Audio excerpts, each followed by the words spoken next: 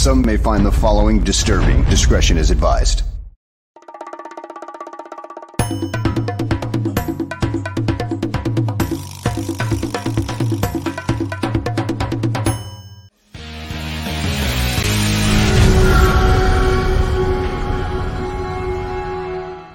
Welcome, everyone, to another edition of GTF, Gabriel Talks Football. My name is Aldo Gandia, and before we get started, I want to let all the barflies know that this Saturday, we're having a little get-together.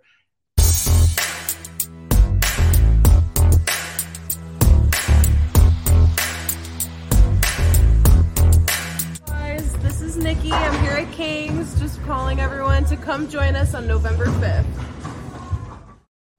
That's right. It is this Saturday at King's Entertainment. A number of barroom show hosts will be there. It is at 5505 Park Place in Rosemont, Illinois. It's from 2 o'clock to 4 o'clock. There's bowling, there's booze, there's tons of TV screens. So hopefully you can join us and buy me a drink. So many of the barroom show hosts will be there. I know one person, unfortunately, who's not going to be there, and that is the star of this show, Greg Gabriel. Greg, come on in here. How are you, my friend? I'm wonderful. How are you? I'm doing good, although I got to tell you that last week we did a show and you said, we're not going to trade anybody. And then Robert Quinn is traded. And then you tweeted out, I don't foresee any more trades. What's happened? Roquan Smith and Robert Quinn are both gone. We've got a lot to talk about. Your thoughts? I totally get the Quinn trade. He's 32 years old. He's making a lot of money. You can get a quality draft pick in return. And based on the amount of money he's making and his age, chances are he would have been released at the end of this season anyway, and wouldn't be back next year as they want to get younger moving forward. So I got that one. But then after the trade, Ryan Poles, comes out and said, I'm totally aware of what this does to the locker room, especially, when you trade guys that are very, very revered, for lack of a better word, within the locker room situation. And he turns around, he trades Roquan yesterday, who, like Quinn, is a big part of that locker room culture. They're well-liked, they're well-respected, they're leaders. Quinn, more of a silent leader, leads by example. Roquan really a little bit more vocal, but still more example-type leader, leading tackler in the league. But again, I get it. If it was me, the way was brought up in the league, I don't think I would have done it.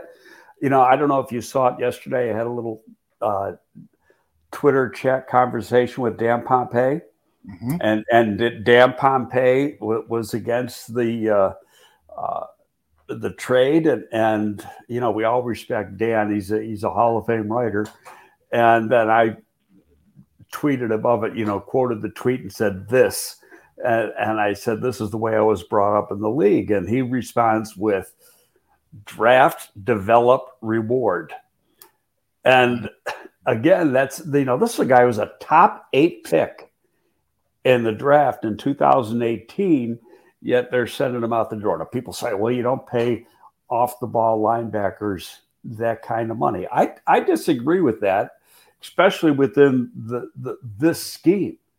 The will linebacker is the most important player on the damn defense. If you're not going to pay him, who the hell are you going to pay? So for that point, and then there's guys, you look up some of the contracts. Okay, Leonard in Indianapolis is making a lot of money. Warner in San Francisco is making a lot of money. And then I looked because I didn't know what his contractual situation was. I wanted to see if he was going to be like a free agent at the end of this year. Matt Milano from Buffalo, who's their will linebacker and a great linebacker. Well, they just restructured him going into this season, And it comes out to an average, and I just looked at it quick. I might be off by a couple of dollars, somewhere in the $14-15 million range. So don't tell me you don't pay good players at that position, because they do. But the reality of the situation is that the Bears have chosen not to pay Roquan Smith. How much do you think that the animosity that brewed between Roquan Smith and Ryan Poles during that contract negotiation had to do with moving this player out of the clubhouse? Honest answer, none. And the reason why is you expect that in contract negotiations. I've been involved in a lot of these things, as far as being in the meetings and or Cliff Stein's doing the actual negotiating. But, people say, we went through this with Lance Briggs, and other things. You hear a lot of things. You MF each other type, well, more the player than the team. The team usually keeps their mouth shut. But it goes in one ear, not the other. So what? You make the deal, everybody's happy, and you're back to having a nice marriage. It doesn't mean a thing. So, people pointed that out on Twitter yesterday. In all honesty, because I've been through it, I laugh at it because and you look around the league and you see where there's been, tough negotiations going on between players. Deebo Samuel, perfect example. I want out of here. They don't respect me. They don't like me. Well, he loves it in San Francisco now because he got his money. Yeah, exactly. Okay. Now, people could say Roquan's not worth $20 million. Maybe he's not. But maybe if you offered him 17, you're going to get a deal done. I don't know what the deal is. It's as simple as this. It's not that I'm for or against the trade. They had him 8 games within the system, and they decided that they wanted something different. And so they moved on, and they got, a second and a fifth is pretty good. And they got, as a throw in AJ Klein, who is not, he's not chopped liver. He's not a bad player. He's mainly a Sam linebacker who doesn't play much in this scheme, but he can play the mic if he needs to.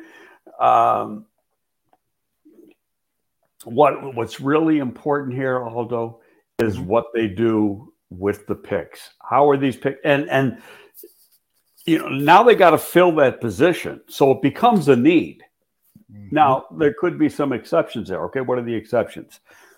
Somebody could step up from the existing players. Now, okay, everybody's a big fan of somebody just came in to see me. Oh, my dog.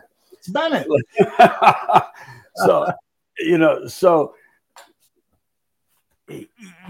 Sanborn had a real good preseason, but he's an undrafted free agent. He was an undrafted free agent for a reason. Okay, now he may come in. I think he is better at Mike than he is at Will. Part of it is his athleticism.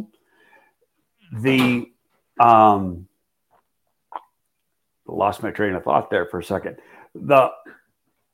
It wouldn't shock me, and and you won't see it, you won't hear about it in practice unless Flus breaks his silence on things. Wouldn't shock me if Morrow gets moved over to Will, and then they put Sanborn in at the mic, because I think Sanborn's better off at the mic.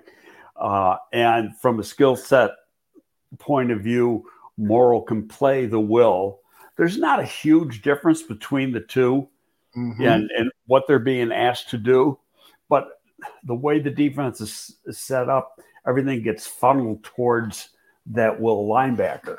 And Morrow's been pretty productive since he's been here. The other name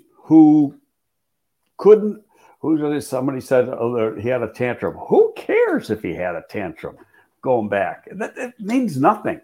Mm-hmm. That's what you expect in contract negotiations. The other guy, sort of like the silent name, that might make sense in this is Sterling Weatherford. And I was, and you look at that name. Remember Gilligan's Island? Yeah, Thurston Powell III. That's the name you need for Sterling Weatherford. He seems like some monarch or something. Or working in the analytics department. That's right. But this guy, another undrafted free agent, very instinctive, not that big. He's probably 230 now, but the Colts did not want to lose him. They had to waive him, wanted him on the practice squad to be able to bring up. He had a good preseason. He's very, very athletic. So that's a name to figure in too. So maybe in their thinking, they've already got the situation solved. Now we got to see it play out. And until we see it play out, we're not going to know. They're always going to be a step ahead of us because, we're getting it on the back end. Mm-hmm. So Alex Sims, asked the question, would you give Roquan Smith $20 million a year? Well, okay, here's the option you had. You had the option of putting the tag on him next year. The tag would have been, if I'm correct, I think in the area of around 18 and a half. So that's your starting point. So if you can get an average of 18 and a half, that's not 20. Everybody says 20, but you go back to the one thing he said when they said, well, they can tag you next year. Would you do that? And he goes, I'd sign that in a minute. Yep. A lot more money than I'm making now. So he already gave into 18.5 million. You never know. We don't know where Cliff went money-wise on this, and we're never going to know. Mm-hmm. Indeed. So Sam Rush asked this question. Roquan has missed too many tackles. It's not a question, it's a comment. Roquan has missed too many routine plays at critical points in the game for me to command inside linebacker, for him to command inside linebacker money. I wonder how hard he works off the field in the weight room and if he's putting in the work. Your thoughts, Greg? He's known to be an extremely hard worker. What he did this past offseason, I don't know, because, he had kind of like his walk-in or hold-in or whatever the hell they call it. And he wasn't participating in practice during the offseason, but he was there, takes care of his body.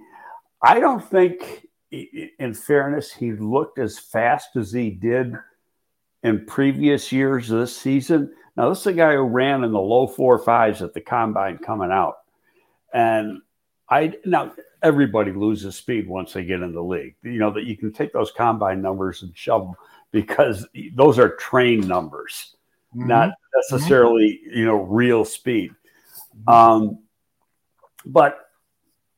he's playing more like a 4.65 guy this year. That could have been a concern. But, people say tackles aren't important. Bullshit. Guy leads the league in tackles. That's right. Okay. And the Ravens, now he might be a better fit in the Ravens scheme than he is here. Again, I know what we wanted from the will linebacker position and pretty much the same defense. And Roquan was a perfect fit for that position. But given what Ryan Poles is trying to do, and this has become his team, so he's allowed to make this team or structure this team the way he really wants to. And I'm sure, he's not doing it all on his own. He's doing it, with the help of Flus. And they're making these decisions. And if Flus said, I want this guy, there's no way he would have traded him. So they made those decisions. So now let's move on. Could there be another trade? Derek asked a good question. How similar are Roquan Smith and Lance Briggs? Lance was highly instinctive, but Roquan's highly instinctive. Don't forget now, this is the first year. It's an entirely different scheme than he's played his first 4 years in the league. Okay, so it takes some time to learn how to play within a new scheme because you're being asked to do different things. I think Lance is better in coverage. Lance was a running back, in high school. And a lot of running backs, for some reason, he was a big running back and a very productive one. And a lot of running backs turn into good linebackers. But, I think Lance was better in coverage. Roquan's better rushing the passer. They're about the same as far as stepping up and filling. Both got great instincts. Roquan's faster. Lance Briggs was a 4.78. I had the card sitting, we've told the story 1,000 times. The card was, his draft card was sitting, in my office when we hired Lovey, and Lovey looked at that time and said, I can't play with him at will. And then we had to, talk Lovey into it. But it's a good comparison. The guy's a hell of a football player. I don't like people who don't necessarily understand the defense and what the guy's being asked to do. Let me say this about the defense. Defense is a gap-controlled defense. You have an assignment. And I'll go back to when Lovey was here, and during individual, Bob Babich was the coach of the linebackers. And the drills they would do, they'd have 3 big garbage cans lined up or 4 big garbage cans lined up as your 4 defensive linemen. And then where the linebackers were the linebackers were where they were supposed to be positioned. And then each player of that front 7 has a gap. And you can't break that. You have to do your assignment. Okay, because if you freelance, you leave a gap open, and that's a cutback lane, and it can lead to a big play. So there's times when people say, well, he didn't go to the ball, he was doing this. Well, guess what? That's what his freaking assignment was. Mm-hmm. Mm-hmm. Okay, and when the coaches do the tape, they know that. If the guy breaks an assignment, they get downgraded, even if they make the tackle. Mm-hmm. Indeed. Yeah, I'm glad you explained that, because I see that a lot on social media. It's this player's fault, and I wonder sometimes, well, wait a minute, perhaps that was his gap, and he's, doing as he was told, as you just pointed out. Okay, well, it's a single gap defense. Mm-hmm. Okay, as you get a lot of 3-4 schemes that are played in 2 gaps. And a lot of times, your defensive linemen are head up on an offensive lineman, and they're responsible for the gap to the left and the gap to the right. When they stand up, they try to stand up the offensive lineman, not give away any ground, and that allows them to step right or step left if the play is going that way. This defense is entirely different. It relies more on speed and athleticism, but you have to play disciplined within the scheme, and you cannot break your assignment. You have to have that gap control assignment. Yeah. All right. It's unfortunate that we're doing this a few hours before the trade deadline, because you know what's going to happen. Oh, yeah. Something's going to happen right after we go off the air. So let me go player by player here. Players who are rumored to be on the bubble, the trade bubble, so to speak. Let's start with running back David Montgomery, who is a free agent at the end of the season. Do you think he is traded sometime today? I think it's possible. And as I told you off air before we started, I had a text conversation. And I wrote this morning in Windy City Gridiron, so it's out there. I had text conversation with 2 decision makers last night. I'm going to say 9:00 last night. My question to both of them was, to the best of your knowledge, is David Montgomery on the trading block? I got answers within 5 minutes. The one said, the one that was funny goes, to the best of my knowledge, no. And the other one said, I haven't heard anything on Montgomery except what you read in the paper. And he goes, those are never true. And then he added, why would they trade him? You can't get anything. He's a running back. Mm-hmm.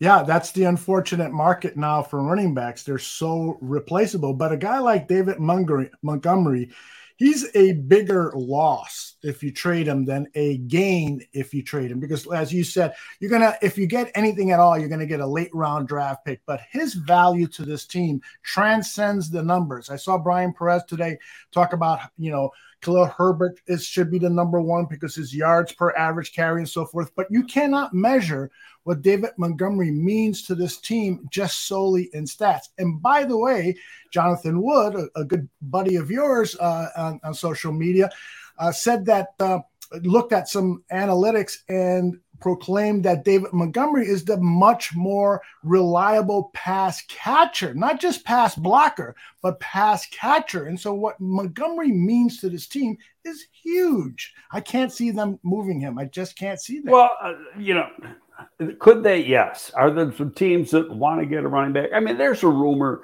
that he's going to go to the Rams and they're going to get a draft pick and Cam Akers back. Why would this team want Cam Akers when he's a problem? That's the last guy they're going to want. Okay, so watch that trade will happen at 1:00. Where Monty is good. First of all, he's a better inside runner, power runner than Khalil is. Khalil is better in space and got better home run ability. Montgomery's better in the pass game and both parts of the pass game. He is a superb pass protector, and he's a very good receiver, and he's good after the catch. Hilbert, you go back and look at what Khalil did in college as a receiver. Not a whole lot. And I'm not really it's can he learn how? Yes. It's just through a lot of repetition, working on his hands, but he's not the receiver that Monty is. He gives you a more explosive person as a pure runner. Mm-hmm. What I personally feel is they're both complementary of each other. They give you something different, and that puts pressure on the defense because of what each can do when they're in there. Mm-hmm. So, yes. Do I think he's going to get traded? No, and for the reasons I said. Willie, we got 4 hours, 3.5 hours before the trade deadline. We'll find out what happens in the next 3.5 hours. Yeah. I can accept the Roquan Smith and Robert Quinn trades.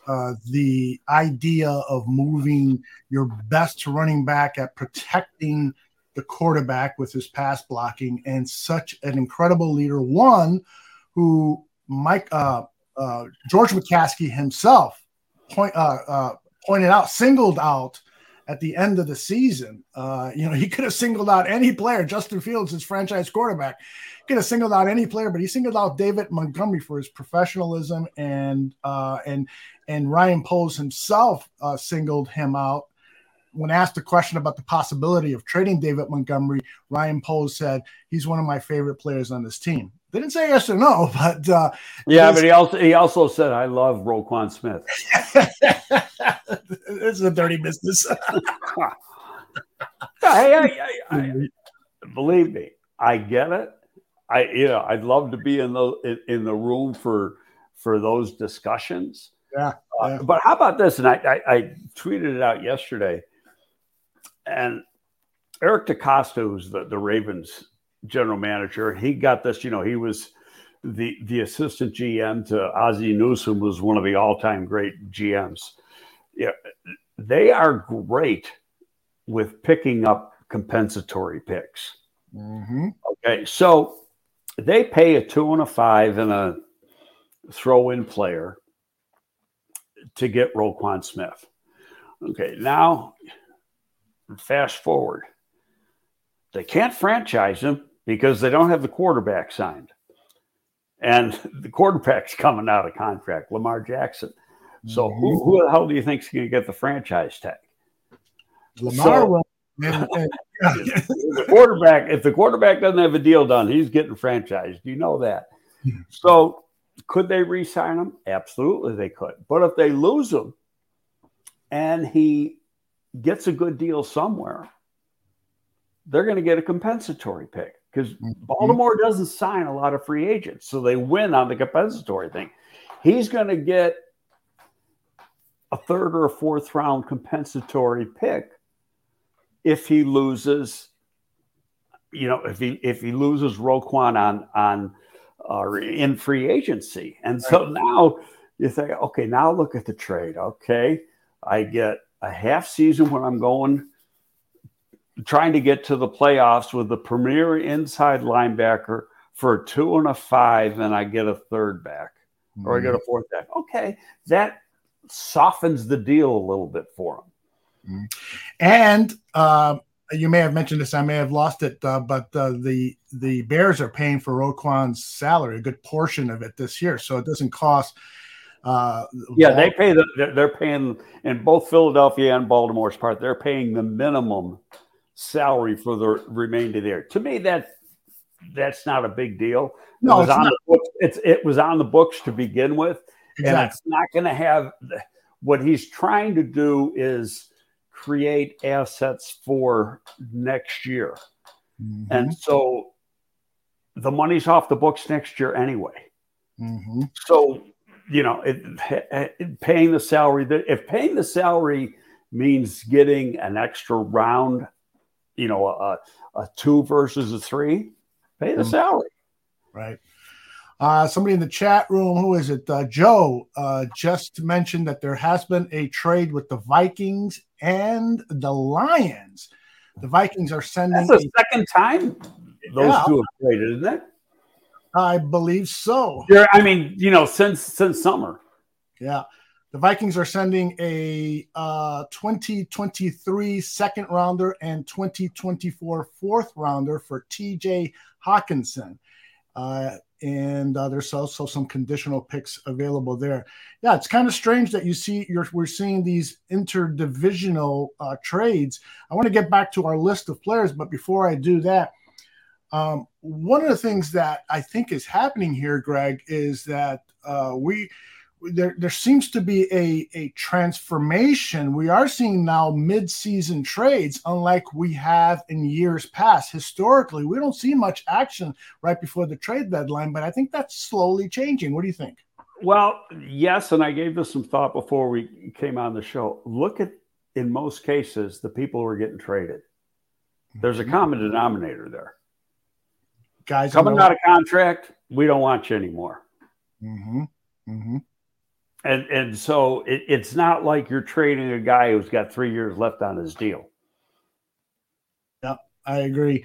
All right, another player I want to get your thoughts on trading, and I got to share mine first, is there's a lot of talk about Eddie Jackson potentially being moved. I cannot fathom them even thinking that, because Jaquan Brisker's development will be slowed by such a move, and even Kyler Gordon his development would be disruptive. As you pointed out to me last year, when Eddie Jackson had a long list of detractors, you pointed out Eddie Jackson is the quarterback of this defensive backfield. You don't see a lot of the things that he does for the positive for this team. And this year, he's even made himself more worthy of being kept with the Chicago Bears. So what do you think? As good as he was the first 2 years in the league, he's better this year.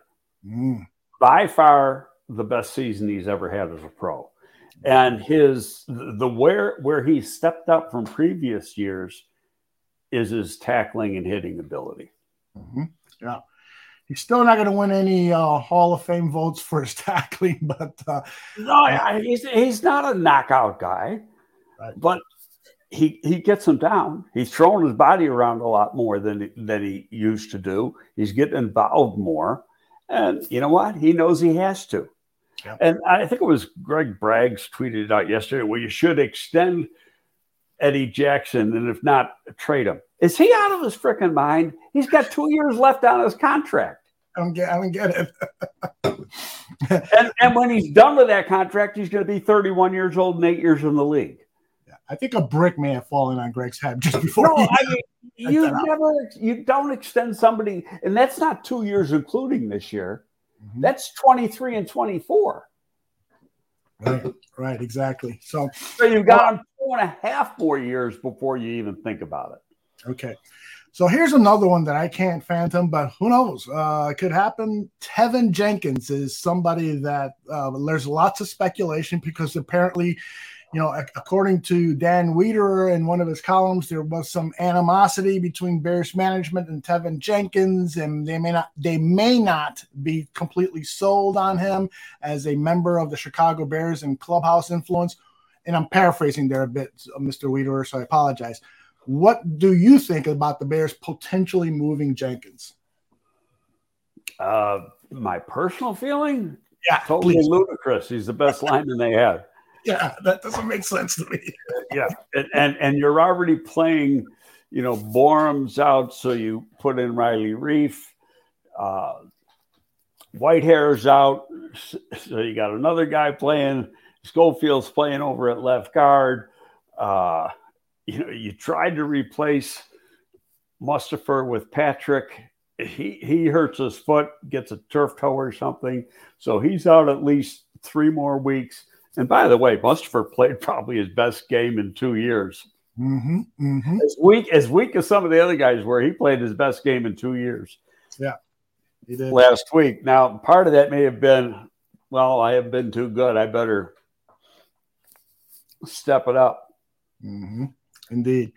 I can't think of any other names. Riley Reef's name has come up, but I'm not buying them moving anyone on their offensive line unless they're getting great value back. But those are the names. Tevin Jenkins is on a rookie deal. You got a lot of time left, and he might be an immature kid, but he is the most talented player on that offensive line right now. And the other guy who might be a close second, and I wrote about him last week because I think he's going to be a great pro, even though he's struggling as a rookie, is Braxton Jones. Mm-hmm. Yes. The traits he has second round traits, went to an FCS level school, a low FCS level school. Mm-hmm. And he is already a very good run blocker.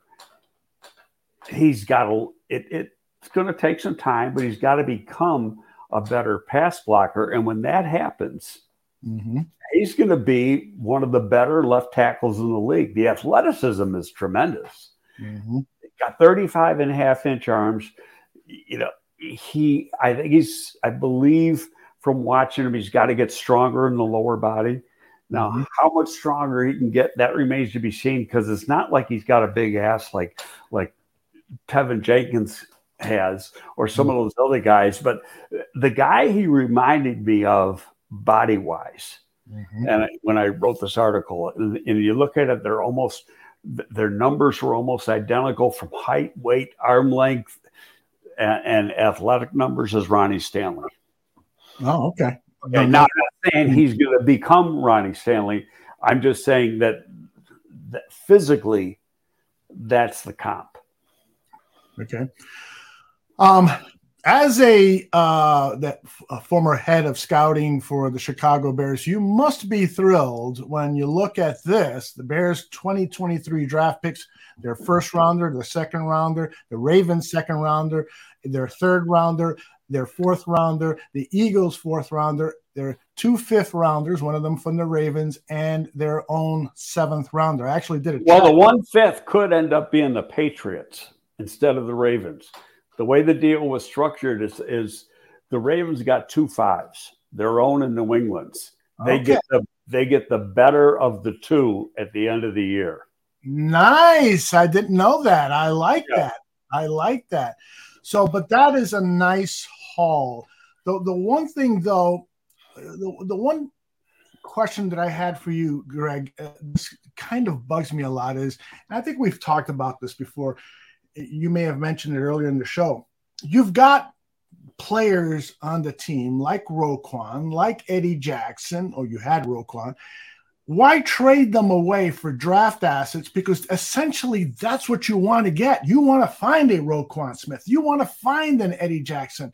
You mentioned a Dan Pompei. 26 years old and already at the peak of his game. Why? That's the part I don't get. But hey, you know what? They wanted to do it. He's not their guy, and they want all their guys in there. So, but we talked about it. the replacement could already be in house, and where's he getting the 7th round comp pick? That's not a lock yet. Yeah, it's not a lock yet. You never know what could happen with those comp picks, and it's complicated. The formula for comp picks doesn't end until March because really it's at the end of the season. They get announced then, but there's play time involved, honors involved, injuries are involved, and we're only halfway through the season. So it's not, people think it's strictly contract. It's not. It's what they do that first season and only the first season with the new club. If they get hurt in training camp, no matter what kind of contract they got, you're SOL as far as a comp pick goes. Yep. So Free Palestine asked a question. Do you think Flus had a say about the trade? Maybe Flus didn't mesh well with Roquan Smith, or their staff didn't. Possibility. Yeah. But it sounds to me like Eberflus is just being a good soldier. In last week's press conference, he says, we will always do what's best for the team when he was asked about the Robert Quinn trade. So he's not going to publicly and maybe even privately question what his boss, Ryan Poles, is doing.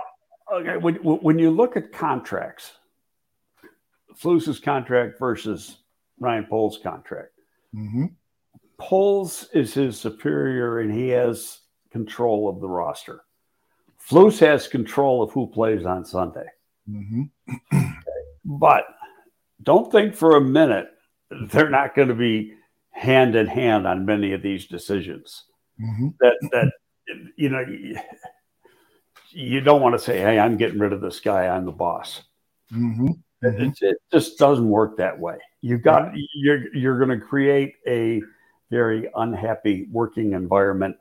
And, these two, Poles picked Flus. He could have picked another guy, to be Brian Dable or whatever, to be the head coach. He picked Flus. Okay. And in all honesty, I like the pick, and I like it more every day.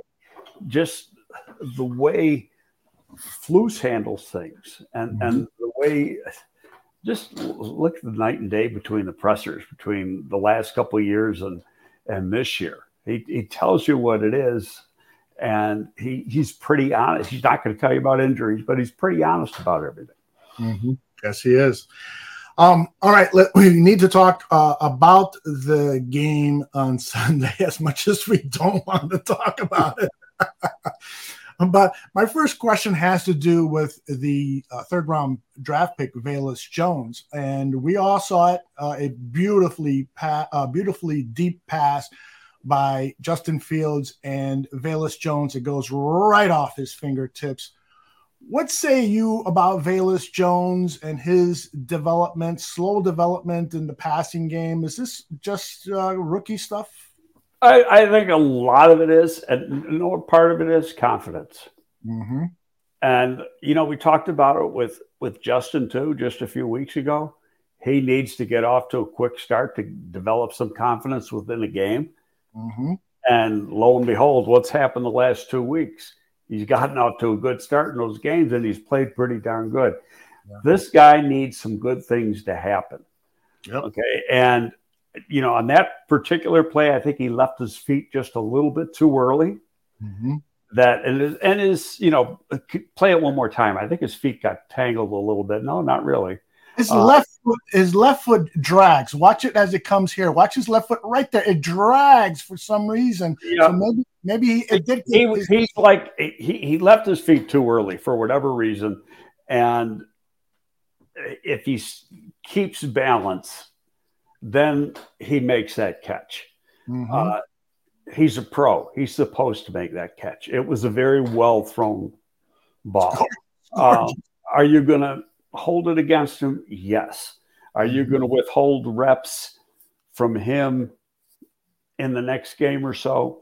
Maybe. But don't forget, reps during a game come from how a guy practices. So he's getting in games because he's practicing pretty good. Right. And so that's where they start to develop.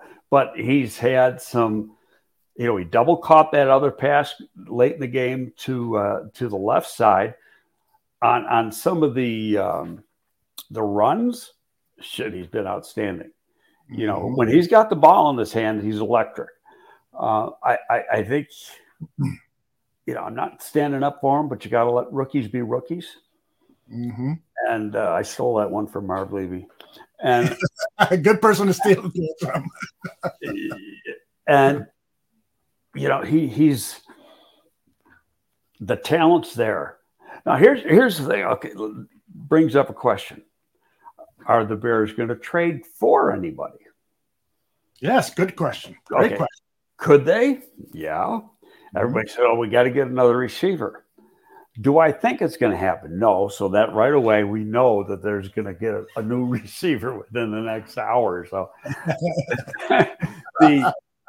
And here's why I think that. First of all, they haven't had a healthy wide receiver room since like the second day of training camp. There's always been somebody out. And this week, Pringle started practicing last week. This week, they may bring him up off the injured reserve list, and you're going to have going into this game the healthiest group of wide receivers that they've had really since training camp started. Mm-hmm. So now if you bring in somebody else, especially somebody who played in a different system, now if you got somebody that played within a very similar scheme, same terminology, it's easier to get them acclimated and get them on the field. Mm-hmm. But like there's that name, the kid from New England, Bourne, I think his name is, entirely different scheme. It's going to be 3 weeks before he's ready to step on the field. You might get a play for him here or play for him there. I mean, perfect example is Harry, who came from New England. He's only getting spot duty now because he's still not totally up to date with exactly what they're doing on the offense. Mm-hmm.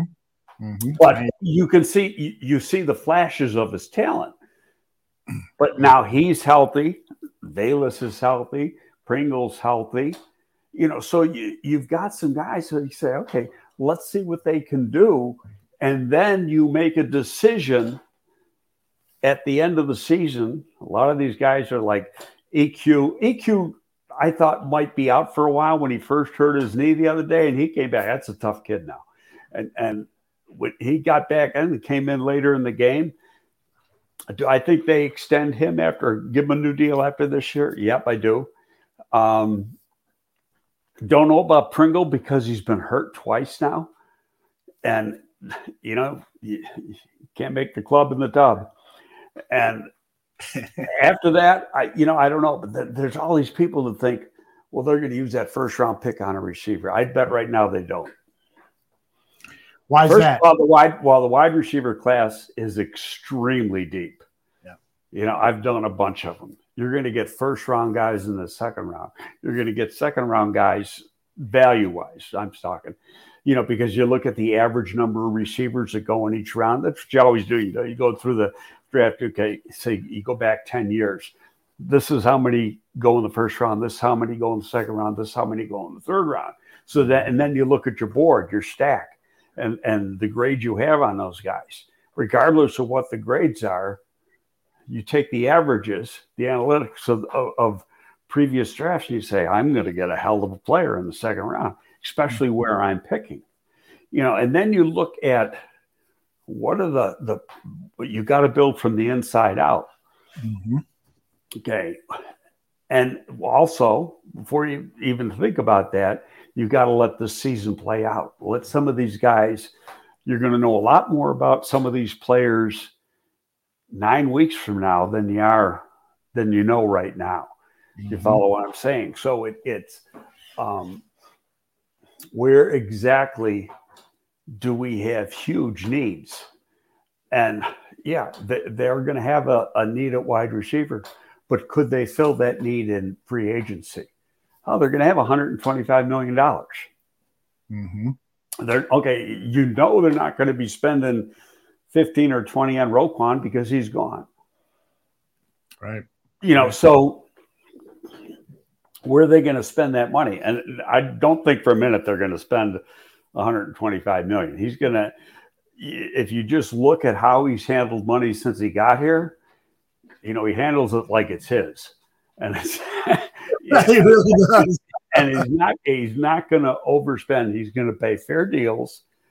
And now, when you sign guys the first couple of days, sometimes you pay a little bit of a premium. But I don't think he's going to be the type that's going to pay a huge premium like Jacksonville did with the wide receiver and just broke the wide receiver market wide open. You're gonna do fair prices, but you've got to get more on the defensive line. Have to. And those are, how is the draft going to hit? They're probably going to have a top 10 pick, especially now. I mean, the defense, you just took away two of the best players on the defense. And granted, Quinn didn't have the production yet this year, but he still had a presence. He was getting pressures. And now you took away the leading tackler in the league. Okay, how's that defense going to play for the rest of the year? Is every game going to be like Dallas and they're going to give up 40 and score 30? Yeah, and so we have to continue to focus here on this Bears defense. On tonight's show with Dan Aguirre, he and I are going to debate a little bit about Alan Williams because Dan, as a fan, has already thrown in the towel, and Alan Williams says, get rid of him, he's no good, and so forth. And I'm like, come on. He needs players in order to have success. And if anything, you need to look at the position coaches and how are they working with the players, because that's how this coaching staff works. It's the coordinator who comes up with the overall scheme, and then it's the position coaches that develop the relationships with the players and try to coach them up and discipline them to stay in their gaps and do all of that. That, that to me is debatable, whether a position coach has done well or not. But to blame Alan Williams for the 49 points that were put up, to me, is wrong. What say you, Greg? I agree with you. I got two theories on part of this. Number one, it was their fourth road game in 5 weeks. Mm-hmm. I don't care what team you are. That wears on you. That is hard. Okay. Number two, you traded away Quinn, and you can't tell me Roquan didn't think he was going to be the next guy out the door. Mm-hmm. That's the way he played. And I think that had an effect on the defense too. And then, hey, Dallas was on their game. As Parcells used to say, those guys are on scholarship too. You're not playing an FCS team here. You're playing an SEC team, and they played good at home. And Dak Prescott, second week back after the injury, he was more on his game. So there's not an excuse. It's just fact. Now, the defense did play poorly. They played a little better in the second half, but not much. But go back to the weeks before that. Defense has played pretty good. Yeah, exactly. Okay, so now you're going to crucify the guy for one game? Yeah, I don't understand that. And because you look at the defensive record, what they, points allowed, all that other stuff, they're pretty good. Mm-hmm. Renewable says my man Dan Aguirre deep down probably still believes in Santa Claus. No, he doesn't. Stop that. All right. So what was the biggest reason besides what you've just mentioned regarding, this team scores 4 touchdowns, this team being the Cowboys, in their first 4 possessions. Is this also sort of the snowball effect where things got out of hand, it gets worse and it gets worse, and before you know it, you're down 28-7? Yeah, and then they started to come back. I don't have an answer. They didn't show up. Yeah. Defense didn't show up. And yeah, is it a cause for concern? Absolutely. Does it get somebody fired? No. Now, if it continues, and then I'll backtrack a little bit on that. If it continues, is it even fair to bring in some of the stuff? You still got two guys that were a key part of that defense when the season began, who aren't going to be with them the rest of the year. Mm-hmm. And two guys that are very important off the field with those players as well as on the field. Mm-hmm. Yep. Tareen tells us that Zach Pearson and actually Patrick Finley too are saying that Ryan Poles will hold a press conference after the trade deadline, and it's been announced as at 4 p.m. Central by Patrick Finley. So at 4 p.m. Central, Ryan Poles will talk to the media. We'll be tuning into that, and then tonight Dan and Aldo bare their souls will cover what Poles has to say. All right, one of the things that Alan Williams talked about in his last press conference on this past Thursday, was the whole thing about gap integrity, the whole thing about fundamentals, the whole thing about, basically saying, everyone has to do a better job, but it always all starts with the fundamentals of football, tackling and doing your job, to use the Bill Belichick phrase. So when I'm asked, what happened with the 49 points, what's going on with this defense, I think that's one of the key reasons. And as you mentioned earlier in the show, the Robert Quinn trade, deflated this team, and potentially Roquan Smith getting wind that he was going to be moved. I mean, Roquan, as you said, Greg, had one of his worst games as a Chicago Bear. After having one of his best the week before. Exactly. So, let's close the chapter on this defense. Hopefully there isn't this hangover effect of the defense against the Miami Dolphins, although. Well, I'll tell you, look at Jalen. Last night, he's on. I didn't hear it. I read about it. Yeah, I saw that. He's on the score. And, he was at a loss for words. Mm-hmm. Okay, so it's two guys have been taken out of that locker room that were important parts of the defense. And I said this last week, what do you got to do to stay here? But you got to look at the big picture. And that's what I think, and I hope I'm right. He's trading this year for the potential of next year. Mm-hmm. I'm calling this year a tryout year. This is a tryout year to find out who's going to be here and who isn't going to be here. Mm-hmm. They've made decisions on two players already. They're not going to be here and they're already gone. And that's what's going on the rest of the year. And then when you got more than double the cap space of any other team in the league next year, and you got a bunch of high draft picks that, by the way, with a little bit of finagling, you can turn those 5 first 3-round picks into 7. Mm-hmm. A little bit of trade down here and a trade down there, depending on what you're looking at. We'll get into that next spring when you find out exactly where they're picking and where these other picks are. They got a chance to do something, rebuild fairly quickly. But the key is they got to sign the right guys and they got to draft the right guys. Yep. Kenny has a great chat comment here. Roquan, remember, he asked to be traded. I mean, he did ask for it. Yes. Yeah, there's not a guy who's had a problematic contract dispute that hasn't asked to be traded. Exactly. Again, I've been through these things so many times through the years. It goes into this year, out this year, and you forget about it 5 seconds after it was said. Indeed.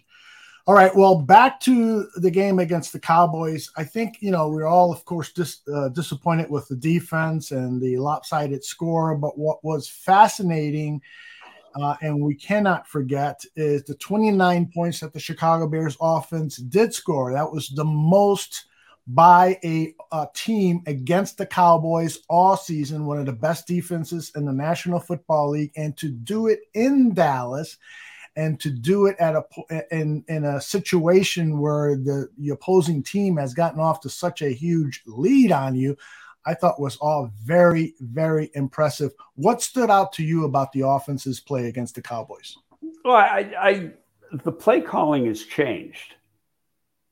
And on top of that, you're getting some healthy people. The passing game has gotten better. Part of that is the health of receivers. Part of that is Justin is becoming more comfortable within the system, as are the receivers. So you've got a connection. So I think it's a combination of all. There was a couple things that bothered me in the game, and I can't tell you.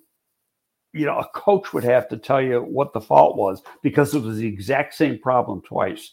And the first time it happened was on that original 2-point conversion, and the left defensive end came in untouched and just about decapitated Justin. And then there was another play later, the exact same thing happened. The left defensive end came in untouched. Both times, Riley Reiff was blocking down inside instead of now, number one, was Reiff supposed to be blocking inside, or was he supposed to, who was supposed to pick up that free edge rusher? Okay, so to me, there was a breakdown there. Was it Reiff? Was it a back? I don't know, but they came in untouched twice. They did indeed come in untouched twice.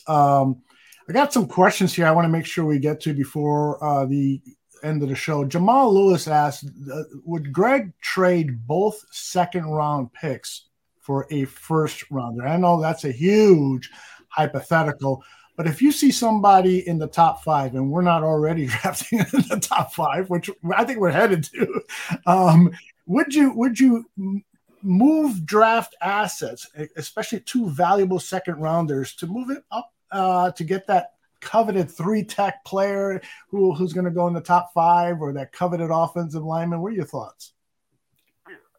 It's a hypothetical, obviously, and it depends how your board's set up. Mm-hmm. First of all, where are the 2s? Where do you want to get with it? And to give up 2 2s, you got to figure in the chart and say, okay, these are the value of the 2 2s. What do those 2 2s give me value-wise to get into the first? Yep. Okay, and how high? And then on top of that, how's your board set? So who's the player you're after? Mm-hmm. And when you have that figured out, around the 15th or 20th of April, and so, we're sitting here, it's November 1st. It's a long way away. You got to go through the whole, it's a big process. You got to go through it step by step. Right now, you don't even know who the hell's in the draft. The underclass, speculation means nothing until they actually declare. They can publicly declare whenever they want. It doesn't become official. The date is on or about the 15th of January.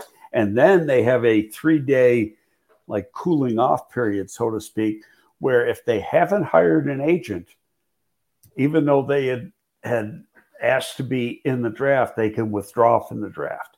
And so the league then doesn't put out the list of names until 3 days after the close date.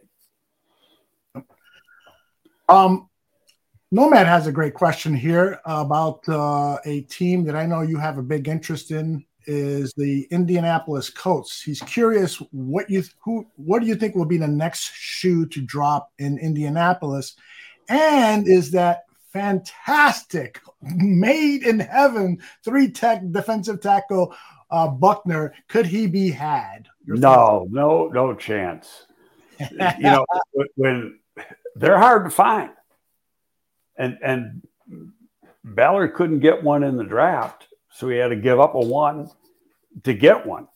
Mm-hmm. And he said, I remember, I sent him a text right after, probably within minutes of that trade being announced, he said, Greg, I was sweating that one out for the last 10 days.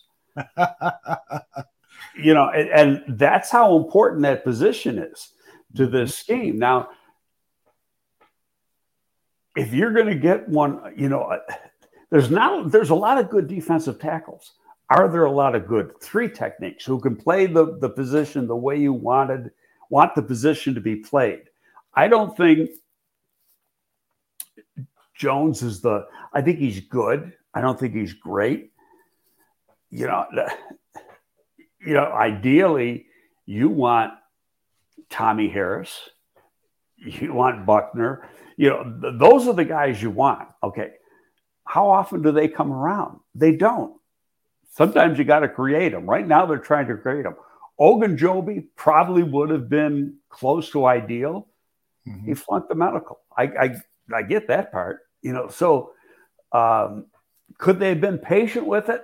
That was more a doctor decision than a front office decision. The doctor said no, and Poles will get the heat on it. But that's the medical staff said no. And you can't overrule those guys.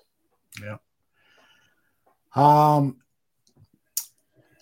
I have another question here that I've been saving for you. Sounded like you were at a loss for words there for a second. I wanted to see if Schefter had put up anything on Twitter regarding the Bears, and so I did a quick check. There's no new news on that. Given that Poles has already stated he's going to meet with the media at 4:00, that probably means he's done trading. I would be surprised if there was not necessarily. Okay, because I mean the deadline's 3. So somebody could call it 2:30 with an outrageous offer for, say, a Monty, and at 2:45 they could make the deal, as long as the deal's done by 3:00. So he didn't make the if everything was done, why wouldn't he have the presser at 2? Yeah, well, but the phone can ring at 2:00. That's right. So he's doing it at 4. I get it. So I mean, he's covering all the bases, and then we'll see what happens. I'm really glad that he's making himself available to the media. He's, we talked about this last week, but the fact of the matter is that with the team undergoing such dramatic change and many fans not understanding what this general manager is doing and his overall plan and him getting heat, the best way to, the word I want to use, and I hope I'm using it properly, is assuage the fans' concerns over all of these moves. And the best way to do that is to communicate with the fans via the media. Well, I think he's trying to, make this team into his own image and likeness, so to speak. Okay. He's going to do it his way. So you better he's got the job. This is the way he wants to build a team. And, it's going to fall on him. He's the guy who's going to end up being held accountable if it doesn't work. So it's, I like some of the things. What Ryan Pace did was try to get quick fixes. Yeah. And quick fixes do nothing but get you in trouble. Okay. Overpaying for veteran free agents. The fans will scream, well, why didn't you pay for this guy? Because if you're overpaying, 2 or 3 years from now, it's going to come back and haunt you. Number 1, he might not produce. Number 2, you might have camp problems. Number 3, you could have both. Yep. And so you've got to be very, very careful with how you handle the situation. Like I said, repeating myself, he's going to have $125 million. I don't expect him to spend anywhere close to that $125 million just because he has it. He can spread that out over a couple of years if he wants to. Mm-hmm. Well, and the thing is too, if Justin Fields becomes the quarterback, we're all dreaming that he can be. You're right. He's gonna get some money. He will be the highest paid quarterback in the National Football League because that's how it works. Patrick Mahomes was, and then a year later, somebody else, I forget who has. Josh Allen was right in there. Yeah. So yeah, and those guys are making peanuts now compared to what some of the deals are getting now. Mm-hmm, no, it's going to be interesting that, as far as Fields, because you look at, say, a comp player, and a comp player might be Lamar Jackson. Is what does Lamar Jackson finally end up with? That is going to be the next big story. And I'd be surprised if the Ravens allowed him to check the market, so to speak. So we'll see. That's something. Well, they've always, they got the tag. They can tag him. Right. And players don't want the tag but there's not a whole lot they can do about it. It's like, okay, if I don't play, you don't get paid. It's real simple. Yep. Interesting question here from, by the way, Taurine has just broken some news for us. ESPN 1000 will be the home of the Chicago Bears, the radio home for the Chicago Bears in 2023. And so I've got a message for our friends over at ESPN 1000. This guy here on the screen, Greg Gabriel, if you don't hire him to do analysis throughout the week and on game days, you're missing out on an incredible talent. Take advantage of this talent. Greg Gabriel for ESPN 2023. I think we've known for months that this was the last year of the contract with WBBM. And, that group, what are they called now? Audio or whatever they're called. Odyssey. Yeah. And they've gone all in on the Cubs and a couple other things. So having the money to get the Bears is, that was questionable. But the key here is it's already been announced. Joniak and Thayer are part of the deal. So, and I think Joniak is a great play-by-play guy. Yes. And his first year doing the play-by-play was my first year here. And, he's tremendous. And even though he works for WBBM, he will be part. Now, whether he ends up going over to ESPN 1000, that remains to be seen. But he will be the voice of the Chicago Bears, and Tom Thayer will be the analyst. But that's going to really take away from the score, I think, because the score is part of that Odyssey group of stations. And I think that in the long run, that's really going to hurt the score. Yeah, I agree with you. Good analysis. The Factor asked another hypothetical, but I want to add to what he's asking here. If you had to guess, does Poles keep Justin Fields going forward even after 2023? What I'd like to add to that is, do you project that Justin Fields is going to continue to progress in the manner we've seen, particularly these last 2-3 weeks? I mean, he has looked from a question mark as a quarterback, in my mind, knowing, of course, that all of the issues involved with his play, second offensive coordinator, all that stuff. But he right now, he's projecting to be one of the best quarterbacks in the NFL, in my mind. Do you have that same kind of projection? And what are your plans for Justin Fields moving forward? Oh, that's loaded. I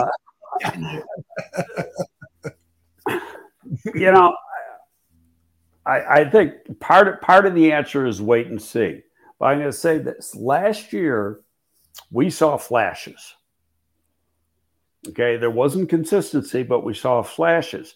There were some throws that very few quarterbacks can make. Remember, there's a throw to the left corner of the end zone into a window about this big to Mooney and a few others that were just terrific throws. This year, at the beginning of the year, there was flashes, but it was more negative than positive. 80% of that can be attributed to playing in an entirely different scheme. And I'm going to go back to this. Russell Wilson has sucked in Denver. And a year ago, this guy was one of the best quarterbacks in the National Football League. You can't tell. And I told you when I talked to a friend of mine who's been involved in this system, he said it's a damn hard system to learn. And most of it is because of the adjustments that have to be made during the course of a play. And that adjustment is on two people or two groups, the quarterback and the receivers. They both got to be on the same page and they got to make adjustments at full speed. So it takes time. Russell Wilson isn't going to, everybody's saying that was a bad trade for George Paton. But once he gets settled in within that system, and there's an if on that one, because does that coach last? Because that doesn't look like that was the right guy to be the head coach. Right. But, I think Justin is starting to feel comfortable. And on top of that, the coaching staff is starting to feel comfortable with what he can do.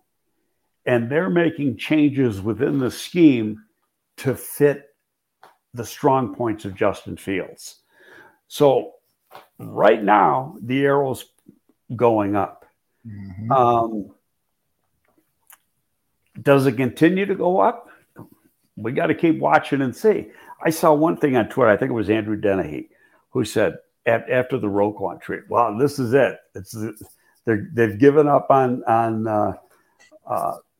Fields, and they're going to go all in on a quarterback in the next draft."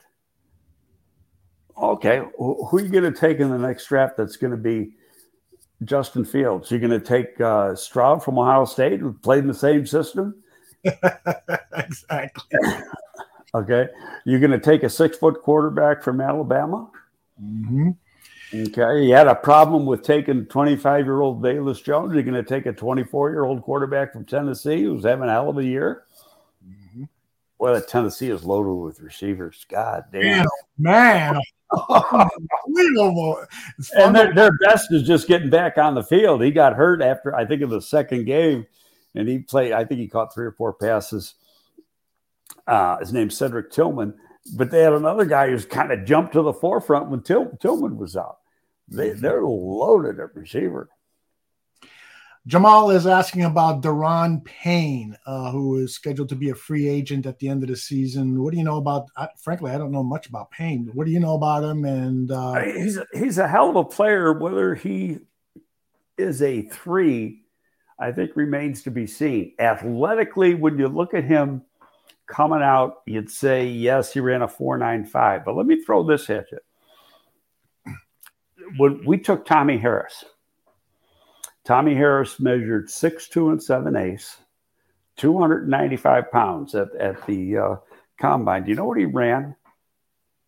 No. 4.68. Whoa. Okay. Then because, don't forget, we went from the elephant line down to a whole different scheme. Then we took Tank Johnson in the second round. Was also 6'2" and change, just under 6'3", weighed 305 pounds. You know what he ran? Mm-hmm. 4.73. Whoa.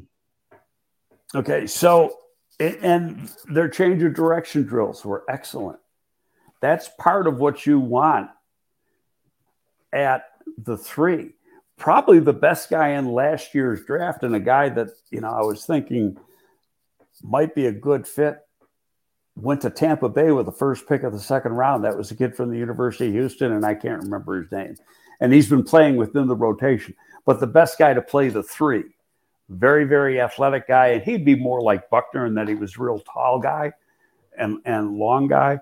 Now, Buckner, who was an excellent 3, he was only a 5.05, but his change of direction drills and his flexibility and his explosiveness were very good. So, but you want at that position, the guy's got to be a disruptor. Mm-hmm. He's got to be able to get out. He's got to be able to use his hands. He's got to be able to get off the ball very quick. get penetration, be disruptive in the run game, and provide an inside pass rush. He's got to be a good inside pass rusher. So, and those are some of the keys. And is there one? I've done some of the linemen. I think there's some, but it's like once you put your board together, where do they fit on your board? Because you can't.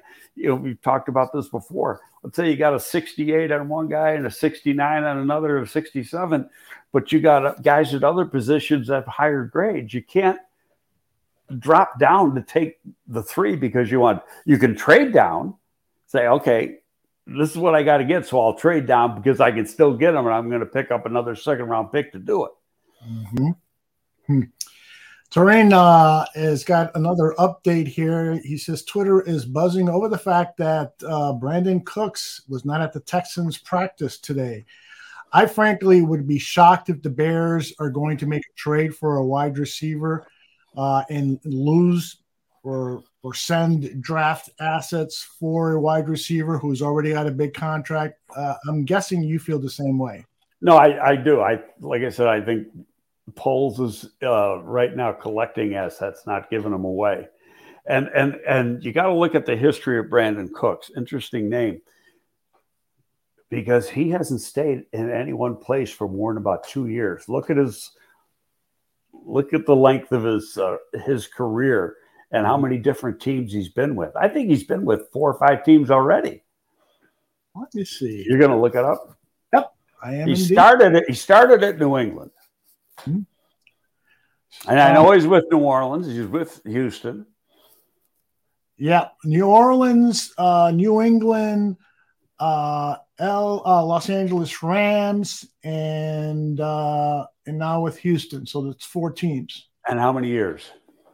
He joined the league in 2014, so 8 seasons. 8 seasons, 4. He's 2 years, 2 years of club, and then they throw him out the door. I wonder why. What's that tell you? Yeah. So you're trying to build a culture. Yeah. Okay, that's why I said, there was that rumor that Monty was going to the Rams for Akers and a draft pick. Why would you want Akers? Is a good back, but he's got a problem. I don't know what the problem is. I could find out what the problem is. I just got to make one phone call. But I wouldn't even make the call unless he was here. But right.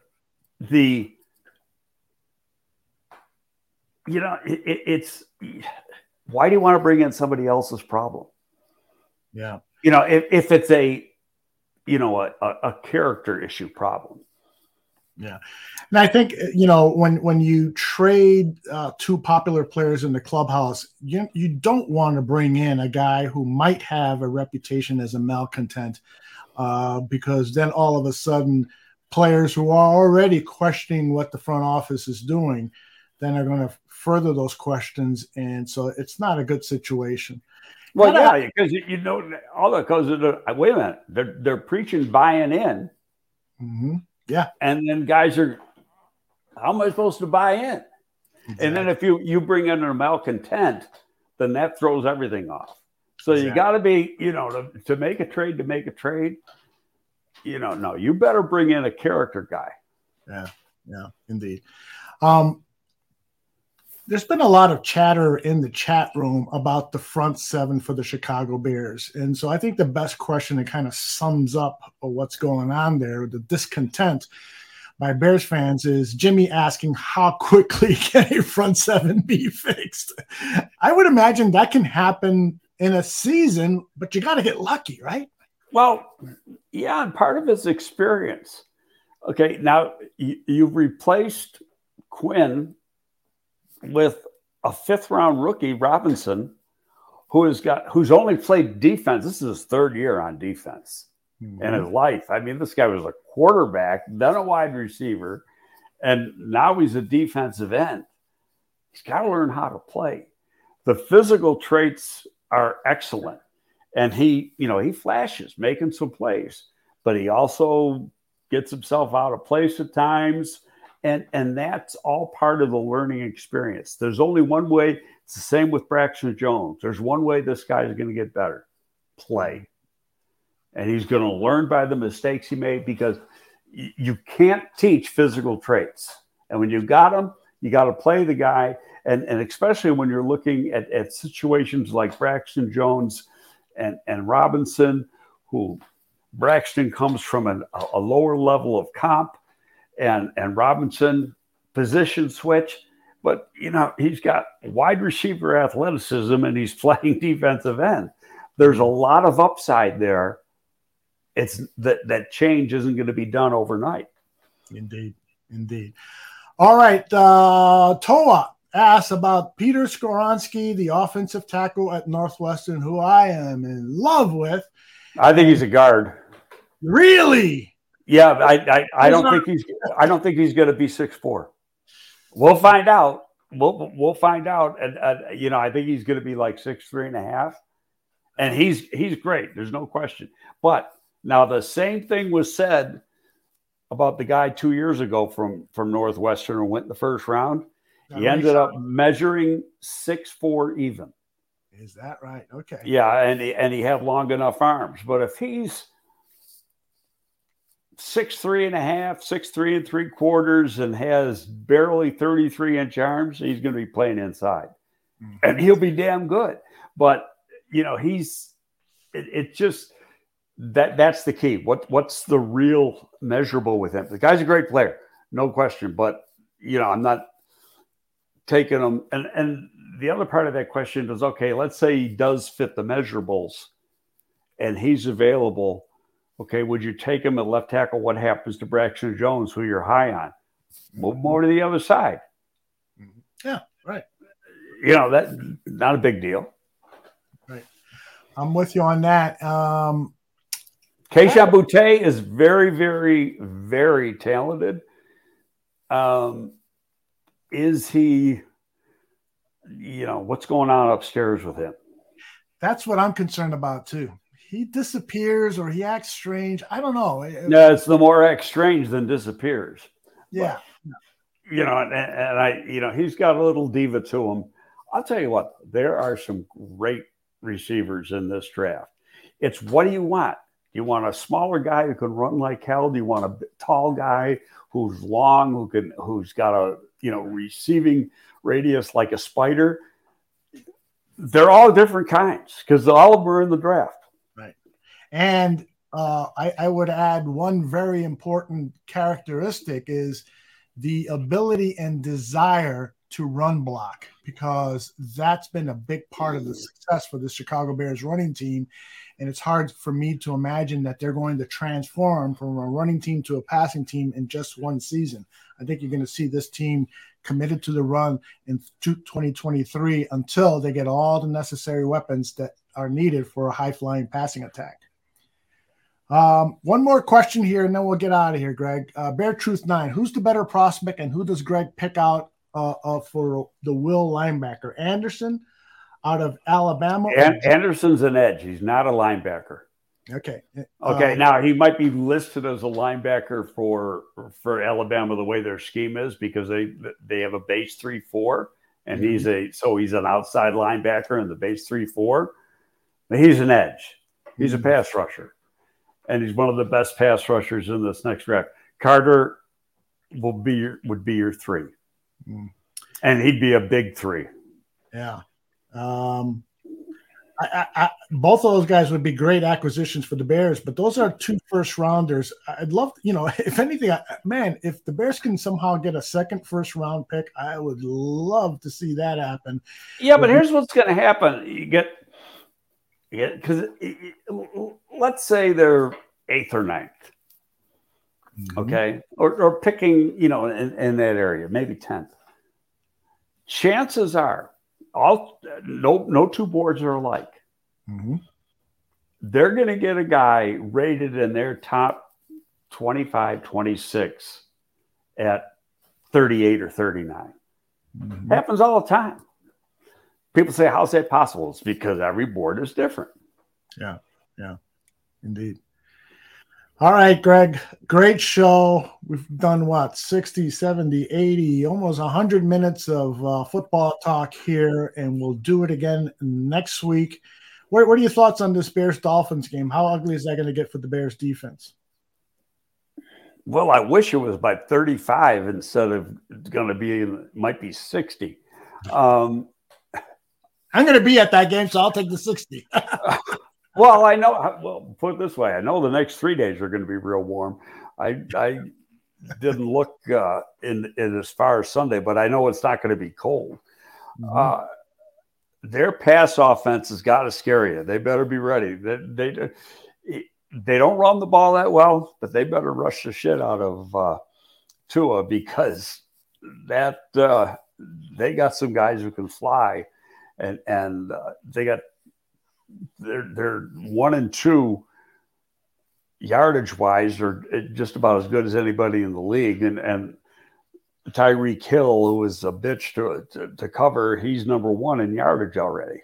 Mm-hmm. A lot of accolades coming your way, Greg. So I'm going to close the show by saying this. Greg Gabriel, ESPN 2023. I'm going to start. That's probably not going to happen, but I'm going to start all these political commercials you see. I'll be posting those on Twitter. Speaking of that, I'm even getting texts on that now. Are you? Yes. It's like please, every day I'm getting 4 or 5 political texts. Oh my gosh, please leave. It's like, where do they, well, they just got random numbers that they go through and send out the stuff to the area code. My God, that's horrible. Well, and if you don't have donated to a political party, or if you've done something where you have given up your email, it's going to be sold to all these political organizations, and they're going to torment you for the rest of your life, Greg. So, change your email. Indeed. You watched the Bills-Packers game? I did, and I was so happy, but disappointed that the score wasn't by a larger margin. Well, I think Josh played his second half might have been his worst second half all year.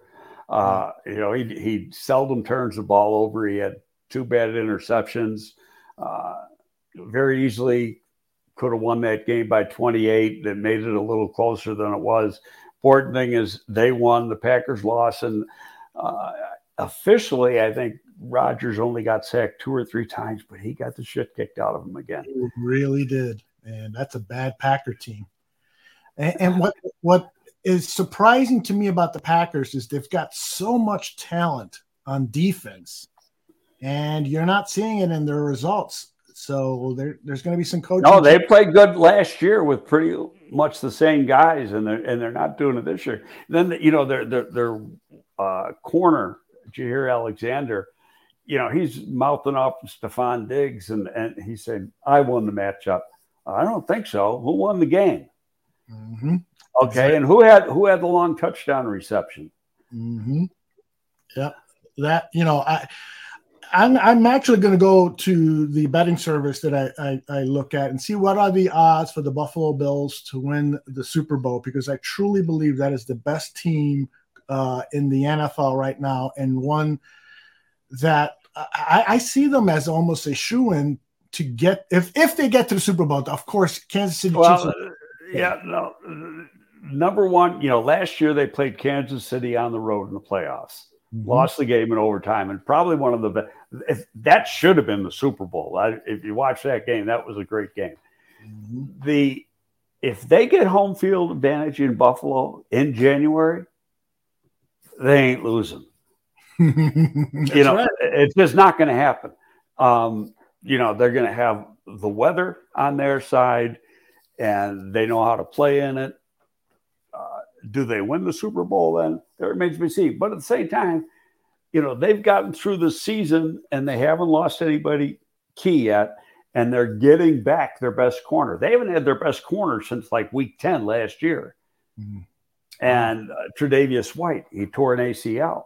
Okay, he's been practicing the last couple weeks. He's getting activated tomorrow, I think. He might not play this week, but he's getting activated to the 53 this week, and he'll be, for the stretch, he'll be ready to go, and that'll upgrade. They've been playing with rookies at the corner, or a rookie and a second-year guy, but they've been playing a lot of young guys, and that's going to upgrade the secondary tremendously for them.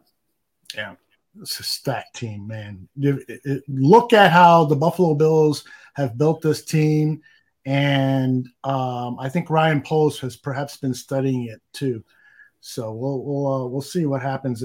And if you want more information on all the latest transactions in the NFL, tune in to Greg and Aldo. Greg and Aldo. It's Dan and Aldo Bear Their Souls. You have to come on our show one night, Greg. Do you do shows at night or nights verboten for you? No, it just depends what I'm watching on TV or what tape I'm watching. What are you watching on Tuesday nights generally? I don't know. There's some show we started watching. It's like 3 or 4 years old. We started watching last night. That's pretty good. It's I don't know what the hell's the name of it. It's on Hulu. Now I can't think of the name of it, but it's done up in Canada. Oh, okay. And it's a detective type thing. There's 3 or 4 seasons. Yeah, I'll tell you what. My wife and I just started watching the Alaska something with. My wife watched that. I didn't get into that. The show I liked that she couldn't get into was Peaky Blinders. Yeah, I've not gotten into that. Oh my God, I love that show, and it's done. They've already. There's going to probably be a movie to finish, to close all the gaps. Mm-hmm. But as far as having seasons, they're done with it now. Mm-hmm. I got a dog that wants to get out of the room here, Aldo. We're getting out of here now. All right. Dog said I've had enough. Take care, Greg. And for all you other barflies, make sure you check us out tonight on the Dan and Aldo Bear Your Soul Show. Goodbye, everybody. See you later. Hey, everybody. We are back live with GTF Gabriel Talks Football. We just learned that Chase Claypool has been traded to the Chicago Bears by the Pittsburgh Steelers for a second-round draft pick. And so immediately Greg said, let's get back on, and that's where we're at. Greg, your immediate reaction to Chase Claypool now being a Chicago Bear? My immediate reaction is, wouldn't you know it? Like within 2 minutes of getting off, the trade happens. It never fails. That's like 2 weeks in a row. No, I love the trade. And in all honesty, we were doing the show before. I forgot about Claypool. You saw his name mentioned, but not a lot, not connected to the Bears. You just saw that he may be available, and Pittsburgh wanted a lot for him, in order to move him. He was a high second-round pick, very, very productive early in his career. This year, he hasn't been as productive. Of course, they had Pickens come in, and they got Johnson, and so and they like Pickens regardless of the character stuff. But I'll tell you, this is a guy that when they took Kmet, he was, and I like the Kmet pick, and I still like the Kmet pick, especially if they're going to run the ball like they are, because that son of a bitch can block. And the way I thought of this guy, and part of this was before the combine when he ran as fast as he did, was that he was about 235 pounds, and he's 6'4", 235 pounds, got long arms. I thought, wow, you could have this guy be your move tight end, and or a wide receiver, and when you use it as the move, some of the matchup things you can do, matchup advantages that you can do when you get them locked up on a safety, it's like, put the points on the board. So, when you look at, and I got his combine numbers here, he was 6'4", he was 229. He's been playing at over 230. He's got big hands, 9 and 7/8. He ran a 4.42. He had a 40.5 vertical and a 10'6" long jump, and he did 19 reps on the bench. And you know what? He fits into the mold that we were talking about earlier. He can block like a son of a bitch. And he's at Notre Dame, he started off. Now, this is a guy, I know his career really well. He's a Canadian kid from up outside of Vancouver, British Columbia, who, played Canadian football in high school. Then he did end up playing some American football, I think, in a league that played American football. was recruited because he was a freak athlete, not necessarily because of his talent or what he had done in playing Canadian football in high school.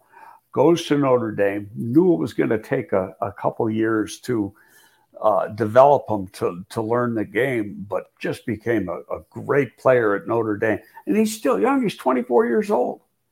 You know, and he's got this year and next year on his rookie contract. I've already seen somebody point out that it might have been Biggs that you know, you probably figure he's got to be in line for, you know, you're giving up a second round pick. You're not going to let this guy walk in free agency. You're going to try to get a deal done.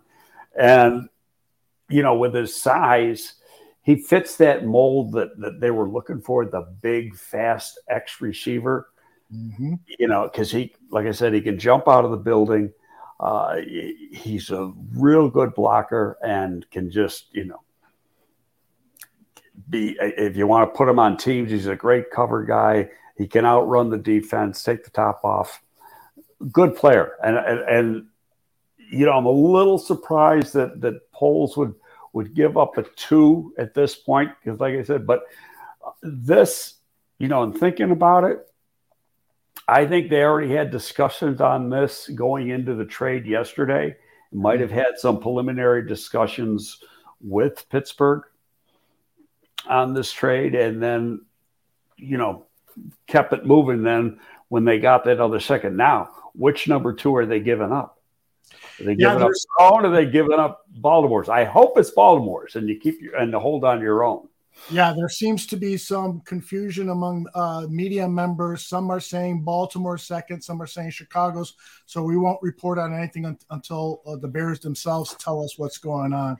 And I got to tell you, at the Senior Bowl, I interviewed Chase Claypool, and my first question to him was, what do you think about some reports that some NFL teams are thinking of moving you to the tight end position? And he stared at me like he was going to kick my ass, and he said, I'm a wide receiver.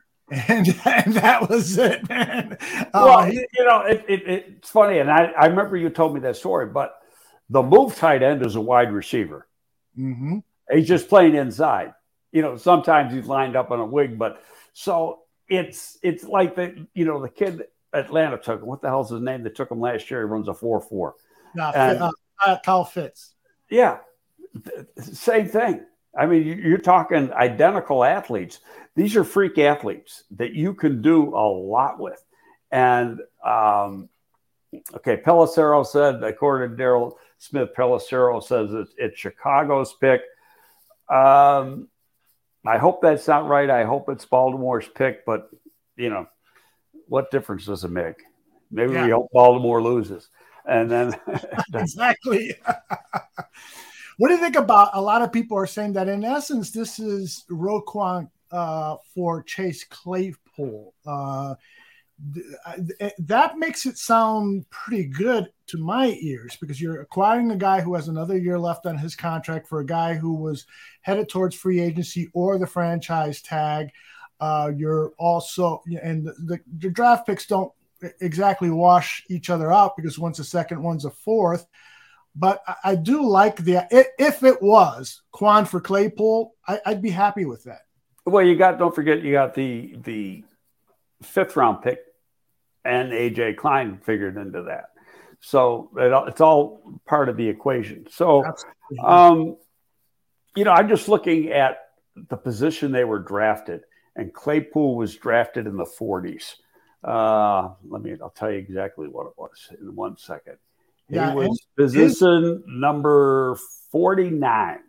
So, and even though he's had very good production, especially his first 2 years, not as much this year,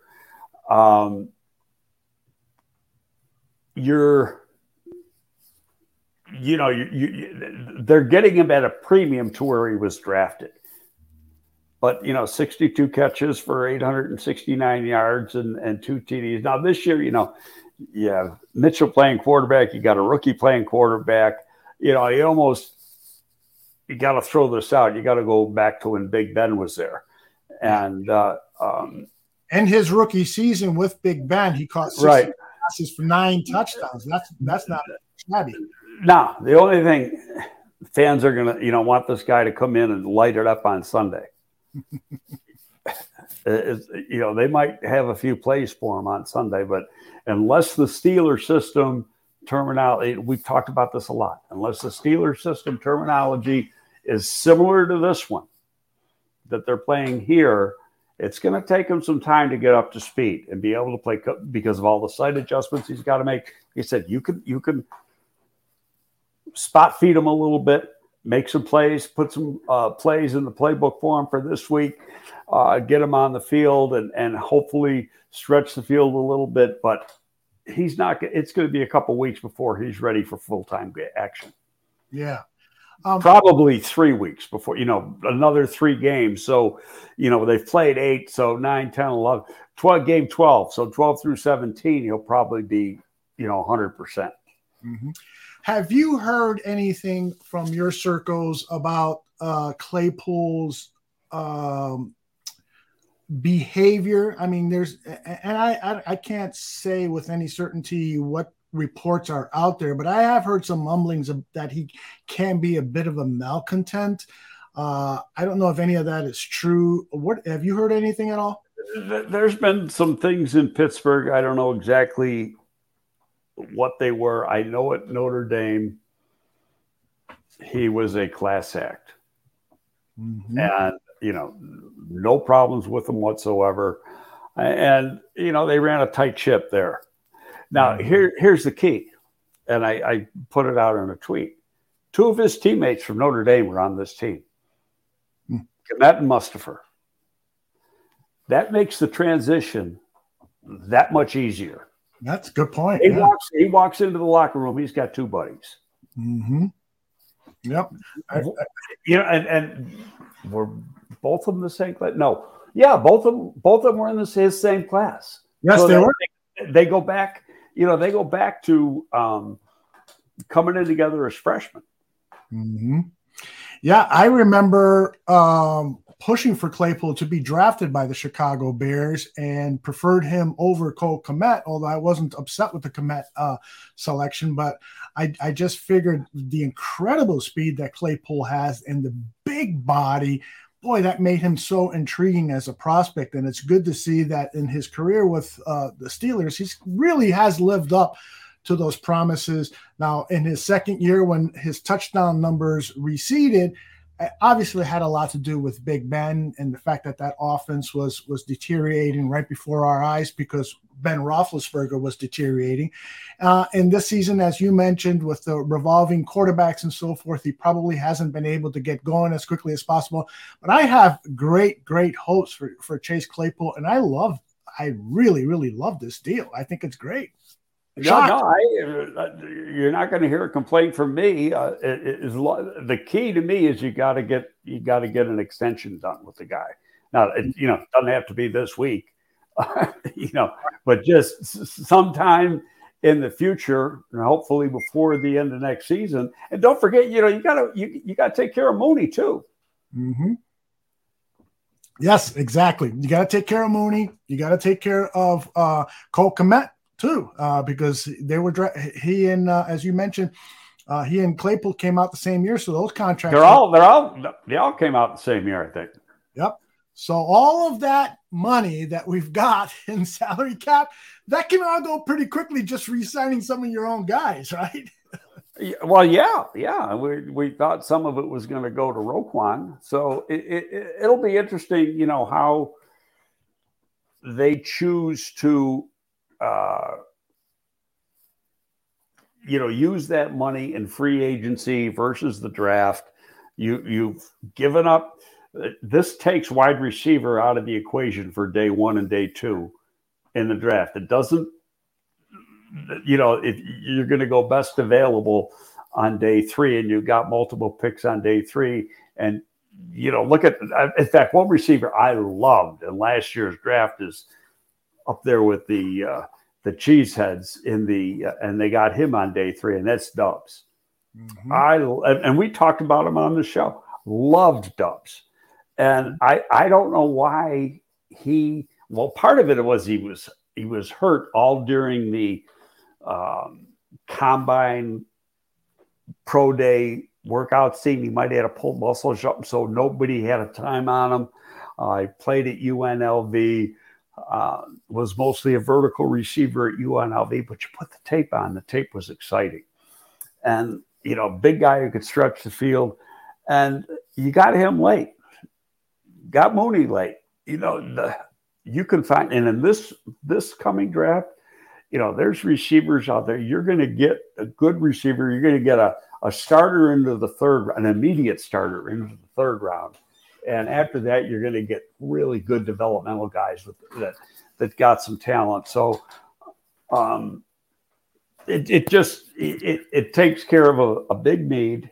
And they did it with the one pick they got for Roquan. So they put that to work right away. And that's you got to be happy with that because it helps Justin this year. Mm-hmm. And it better help Justin this year because the defense looks like it might stink the rest of the year. Yeah, I sent somebody a note. So now the Bears games will be like 50-49. You're going to see scores like that with anticipated decline of the defense because of the missing Quinn and Roquan.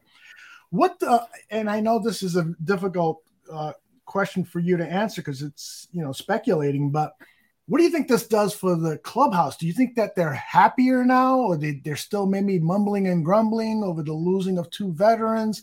Based on your experience in the league and being in so many locker rooms and getting the temperature of players during these kind of tumultuous player movement times, what do you think? How do you think the Bears locker room is going to react? Well, you're dealing with two different sides of the ball. So the loss of Quinn and the loss of Roquan affects the defensive side of the ball. Okay.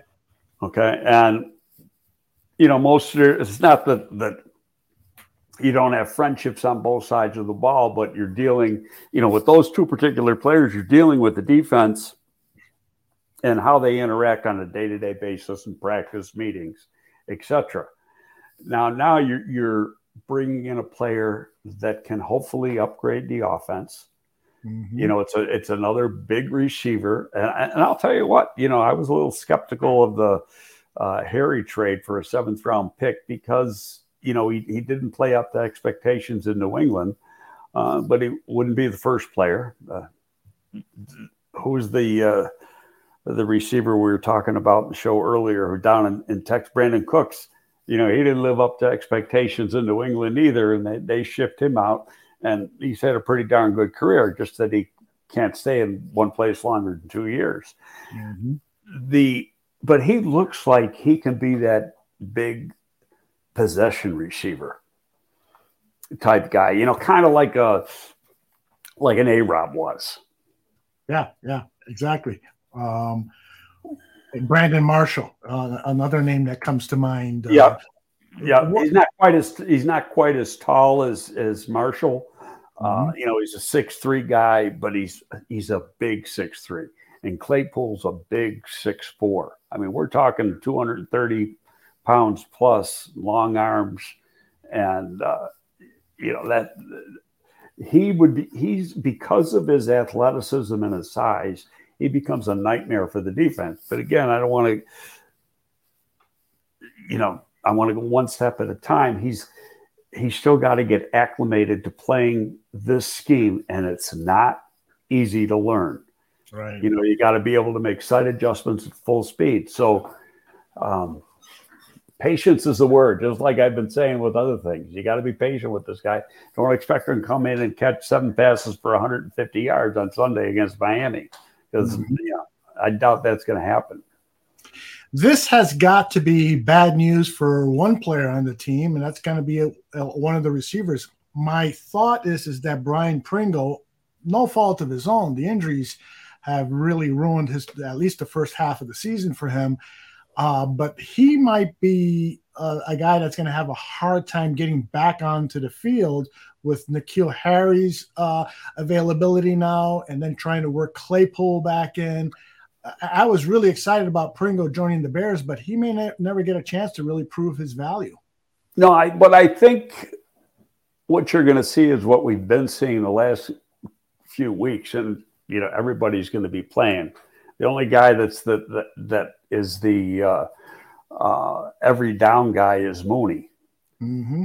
And then the other guys have been, EQ has been playing a lot too, especially because of his blocking ability. By the way, there's another teammate. Forgot about that. EQ and Claypool were teammates. Right.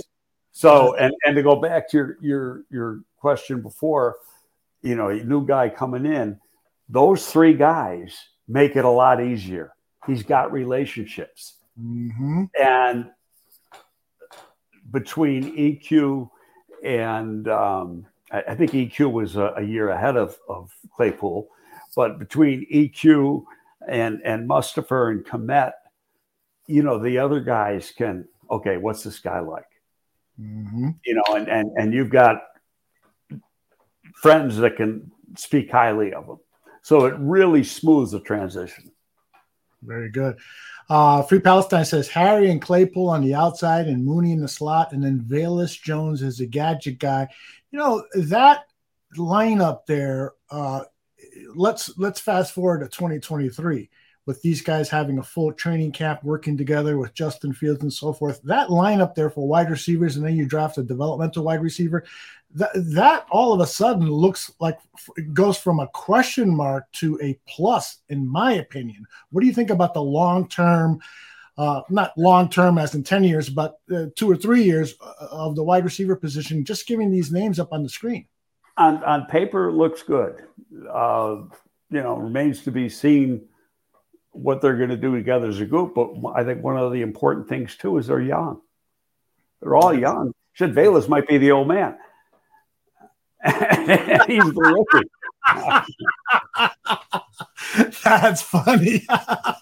Yeah, unfortunately, he might be. Let's see. Sam Rush says having legit speed and playmaking ability along with our running attack will make this offense scary. Yeah, I mean, the offense I saw against the Cowboys was already approaching scary. You add Claypool, and it could legitimately be scary. We might be seeing a shootout at Soldier Field Sunday with the Dolphins. Oh, yeah, don't put the cart in front of the horse. It's going to take him a little bit. You might have a handful of plays for him where he knows exactly what to do and might not have to make a site adjustment type of thing. Okay, you call the play and say you run a post. Make your cut of 20, and that keep it simple for them. Wow! Because this is go ahead. I was going to say that it's your boy says, as a Steelers fan, you guys got a potential star in your hands. If he keeps on developing correctly, he's 6'4" with 4.3 speed. He is a nice pick. You got that? It's your boy. We're very excited about him. Greg saw him plenty over at Notre Dame, and so we will be seeing a lot of him in Chicago. Now, Sophisticated Thought is saying Bradley Chubb has been traded to the Dolphins. I can't imagine that. Let's get a verification on that. Let me go to your Twitter machine, which is our news source nowadays for so many things. I'll say one thing. Chubb hadn't done shit in Denver. Yep. Broncos are completing a trade of star pass rusher Bradley Chubb, sending him to the Dolphins for at least a 2023 first-round pick, according to Ian Rappaport and Tom Pelissaro. Okay. So you're not a big fan of him? He's had flashes, but he hasn't totally lived up to expectations. Mm-hmm. And since Von Miller has been gone from, since the middle of last season when he went to the Rams and now he's in Buffalo, he really hadn't done a whole lot. Brummy Bear, yes, Greg has given the thumbs up to the trade. I think a lot of Bears followers are excited about the prospects of Chase Claypool. No, the big thing is he's on his rookie contract. Mm-hmm. He's already got skins on the wall. He's only 24 years old. Let me see when he's going to do. I got his date of birth somewhere.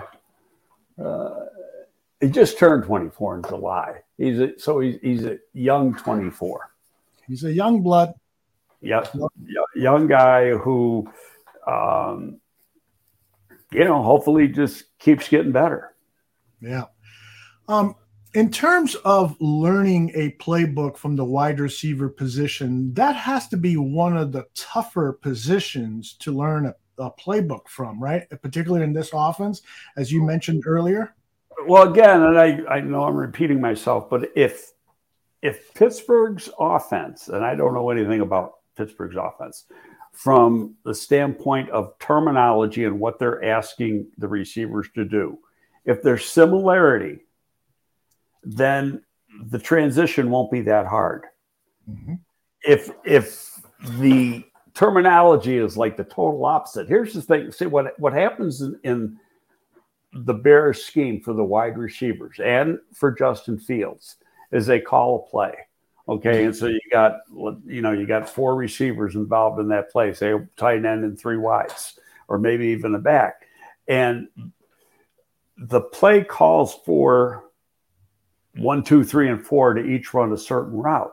But at the snap, the defense does something different from what you think the pre-snap look is or whatever. Now, at full speed, all of 1, 2, 3, 4 got to do something different. Mm-hmm. Okay. And that's the difficulty. It's the adjustment. And it's a two-way adjustment. And that not only does the receiver have to see it based on the coverage that he sees, but the quarterback's got to see it. Mm-hmm. Yeah, the other thing about Claypool that I was excited about when he was at Notre Dame, he was an outstanding special teams player.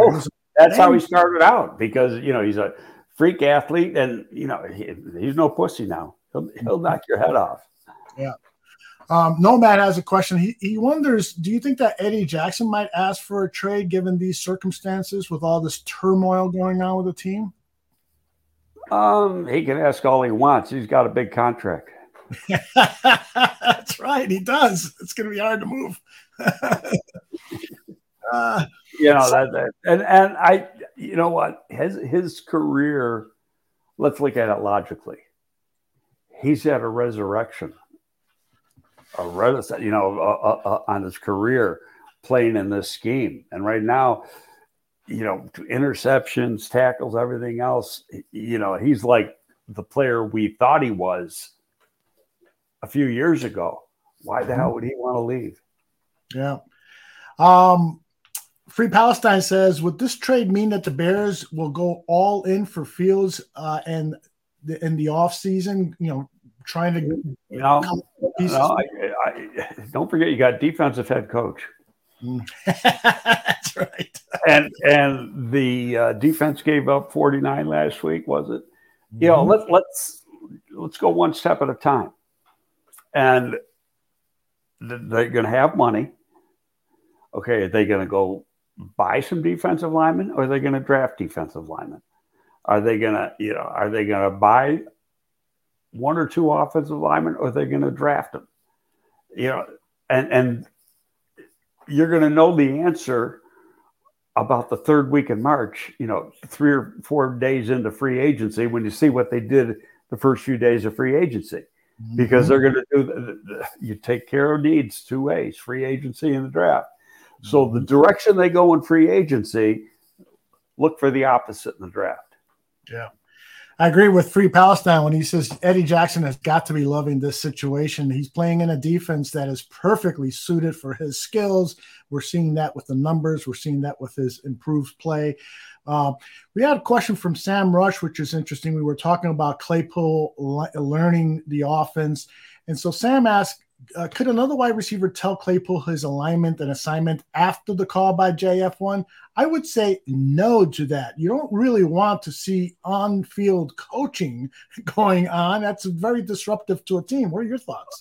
Yeah, I mean, you can do it in the huddle, but the adjustments are made at the line of scrimmage when you're coming off the ball. Yeah.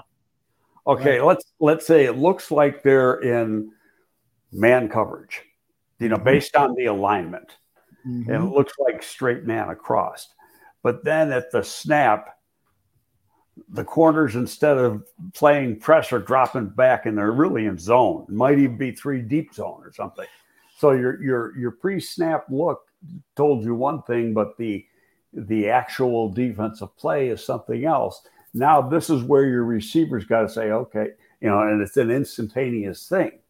Okay, against press, I was doing this route. Now it's zone. Now I'm doing something different. Yeah. So I got to know what this is, and make the sight adjustment. And the key is at full speed. Yeah, good point. Michael Henneman says the wide receivers in free agency aren't that great besides T. Higgins. Seems like Poles is getting ahead of the situation by getting Claypool now, plus 9 games this year to help to build their relationship with Justin.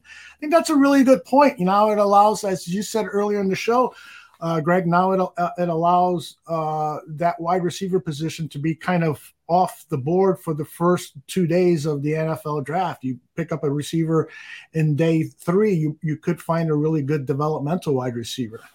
Right, and you're getting a guy a year younger. In free agency, you're going to pay, especially for a guy as talented as Chase Claypool.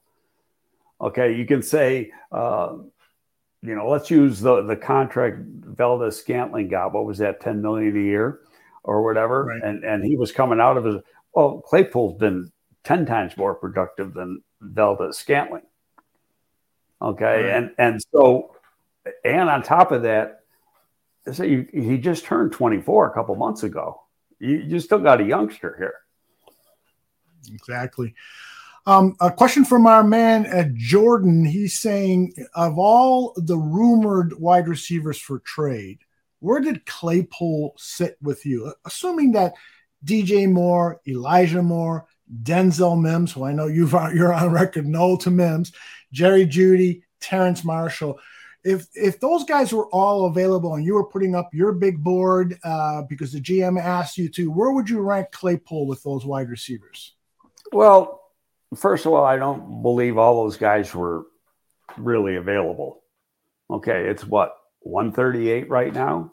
How many of those guys got traded so far? Claypool. So, and in all honesty, I didn't think Pittsburgh would be able to move him because it was in print. They wanted 2. And I thought, who's going to give up a 2? And what helped the Bears do that is moving Roquan. They got the extra 2. So now they still got today, right now at 1:30, what they had at 11 o'clock yesterday morning. Mm-hmm.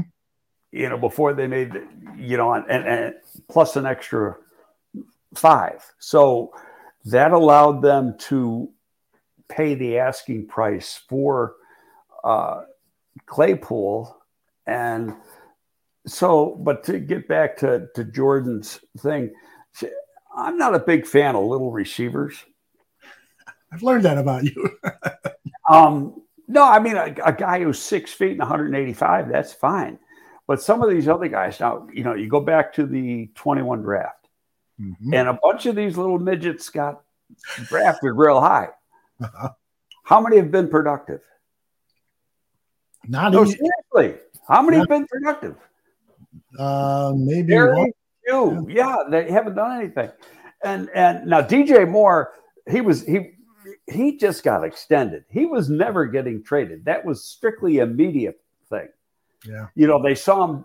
They traded the running back, and so they're going to trade DJ Moore. I know Scott Fitterer. He was never trading DJ Moore. He just gave him more money. But Elijah Moore, Denzel Mims, he's a guy. Elijah Moore, he's a little guy. You only can play with so many little guys that you get your ass kicked with those guys, physically. Jerry Jeudy's he's a very interesting guy. I don't believe that he's really available. Yeah. Still on his first contract, tons of upside. I find that hard to believe too. But I had a ton of respect for George Payton. I've known him for a gazillion years, but I got to question the call he made, and it was his call on the head coach. Because I have never been a fan of that guy. I mean, go back, he was offensive coordinator in Buffalo for a few years, and Hackett and he was at Syracuse before that. He just, he's never done it for me. He hadn't done anything in Denver. And the thing that's scary is they're not doing anything. You got brand new ownership that didn't take control of the team until after the season began in reality.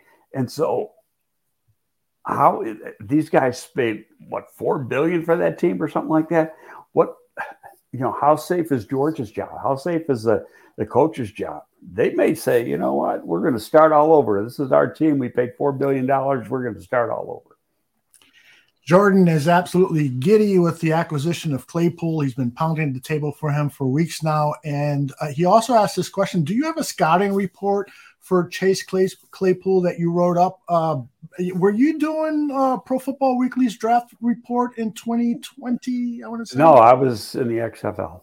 That's right. So you didn't do much scouting of that. No, but I have seen every game Claypool has played. Mm-hmm. in college. Notre Dame fan, I always watch Notre Dame games. No, he's talented. I mean, he was, in fact, it wouldn't have shocked me if he went in the back end of the first round. Mm-hmm. Especially when I did not expect him to work out.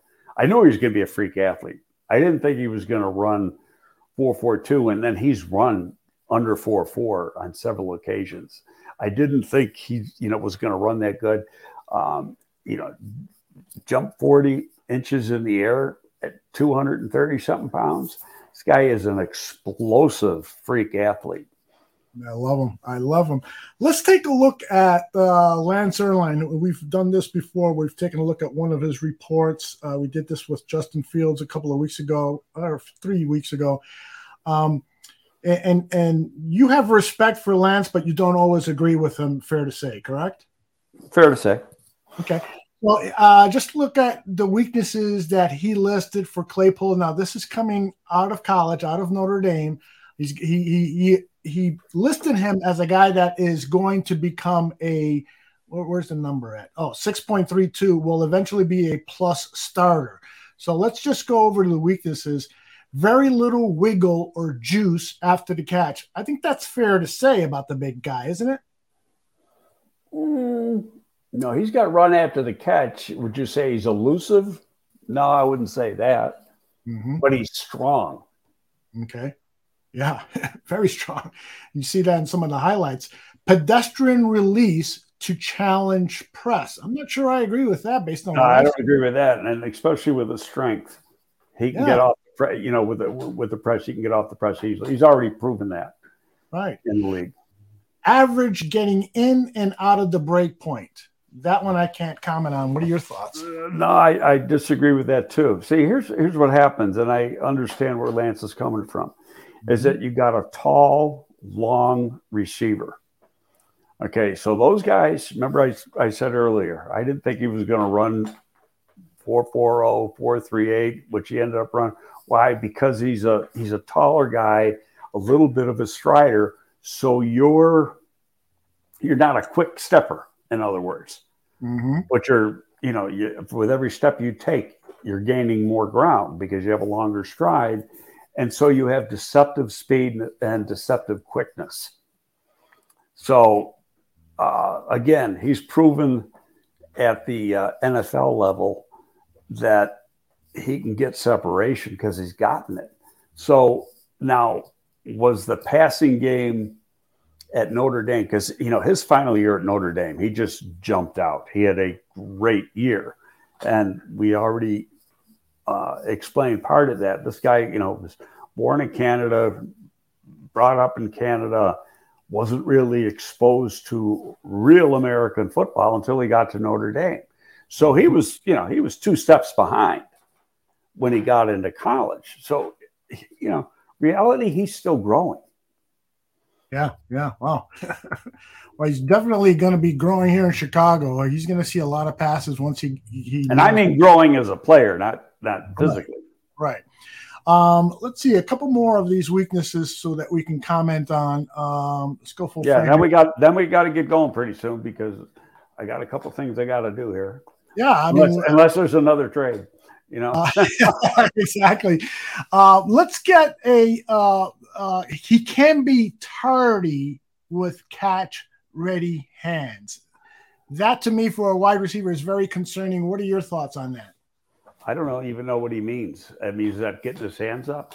Yeah, getting them ready for a catch. Thumbs facing each other, fingers here's the answer to that. Notre Dame's wide receiver coach, when he was there, was a guy, I think his name was Del Alexander, and he's one of the first guys Marcus Freeman let go when he became got elevated to the head coaching position. He was a horrible recruiter, and he wasn't a very good position coach. So again, I'm going back to what's his background. And once you get into, do you have the physical traits to do what you're supposed to do at the NFL level? And that's without question, yes. Okay, so now it's learning the proper things to do. And now this is his, third year in the league. He's already grown quite a bit. Yeah, indeed. All right, I think we should leave it there. 40 minutes talking about Chase Claypool. We could do it for another hour. We'll probably do it tonight on the Dan and Aldo Bear, their social. I think Danny Shimon is going to join us. He just reached out to me and said, I'm available tonight if you need me, and we will need him. He is the protege of Greg Grabio. How long did you teach that class on scouting? Well, Danny was at the live class. Okay. So there was an online version, with the videos and stuff. Right. Then we did a live class right here in Chicago. And people, there's maybe 23, 24 people over a weekend downtown. And it was a lot of fun, and it was like in fact, Mike McCartney, who we had on the show, he came in, I think, on day one. And, we talked about the agent-player relationship and negotiating contracts and stuff. So it was a great time. Sounds like a blast. I wish I would have been there. All right. Just a note for people watching on video and those who listen to the audio version of this show. I'm going to edit both of these shows, the one we did earlier in the day with Greg and this one, edit them together so that way you don't have to download two different shows with Greg Gabriel talking about Roquan Smith, Chase Claypool, and so much more. Greg, you're the absolute best. We'll talk to you very soon. And do I get double time for this? You get triple time. Oh, okay. 3 times 0 equals 0. Exactly. That's what they tell you in kindergarten when you're first learning math. That's right. You know what? Speaking of triples, if the Bears make another move, I'm going to call you. You're going to pull a triple today. You really are the best. Thank you very much. And we'll see you all. We see everyone later. Take care. See you later.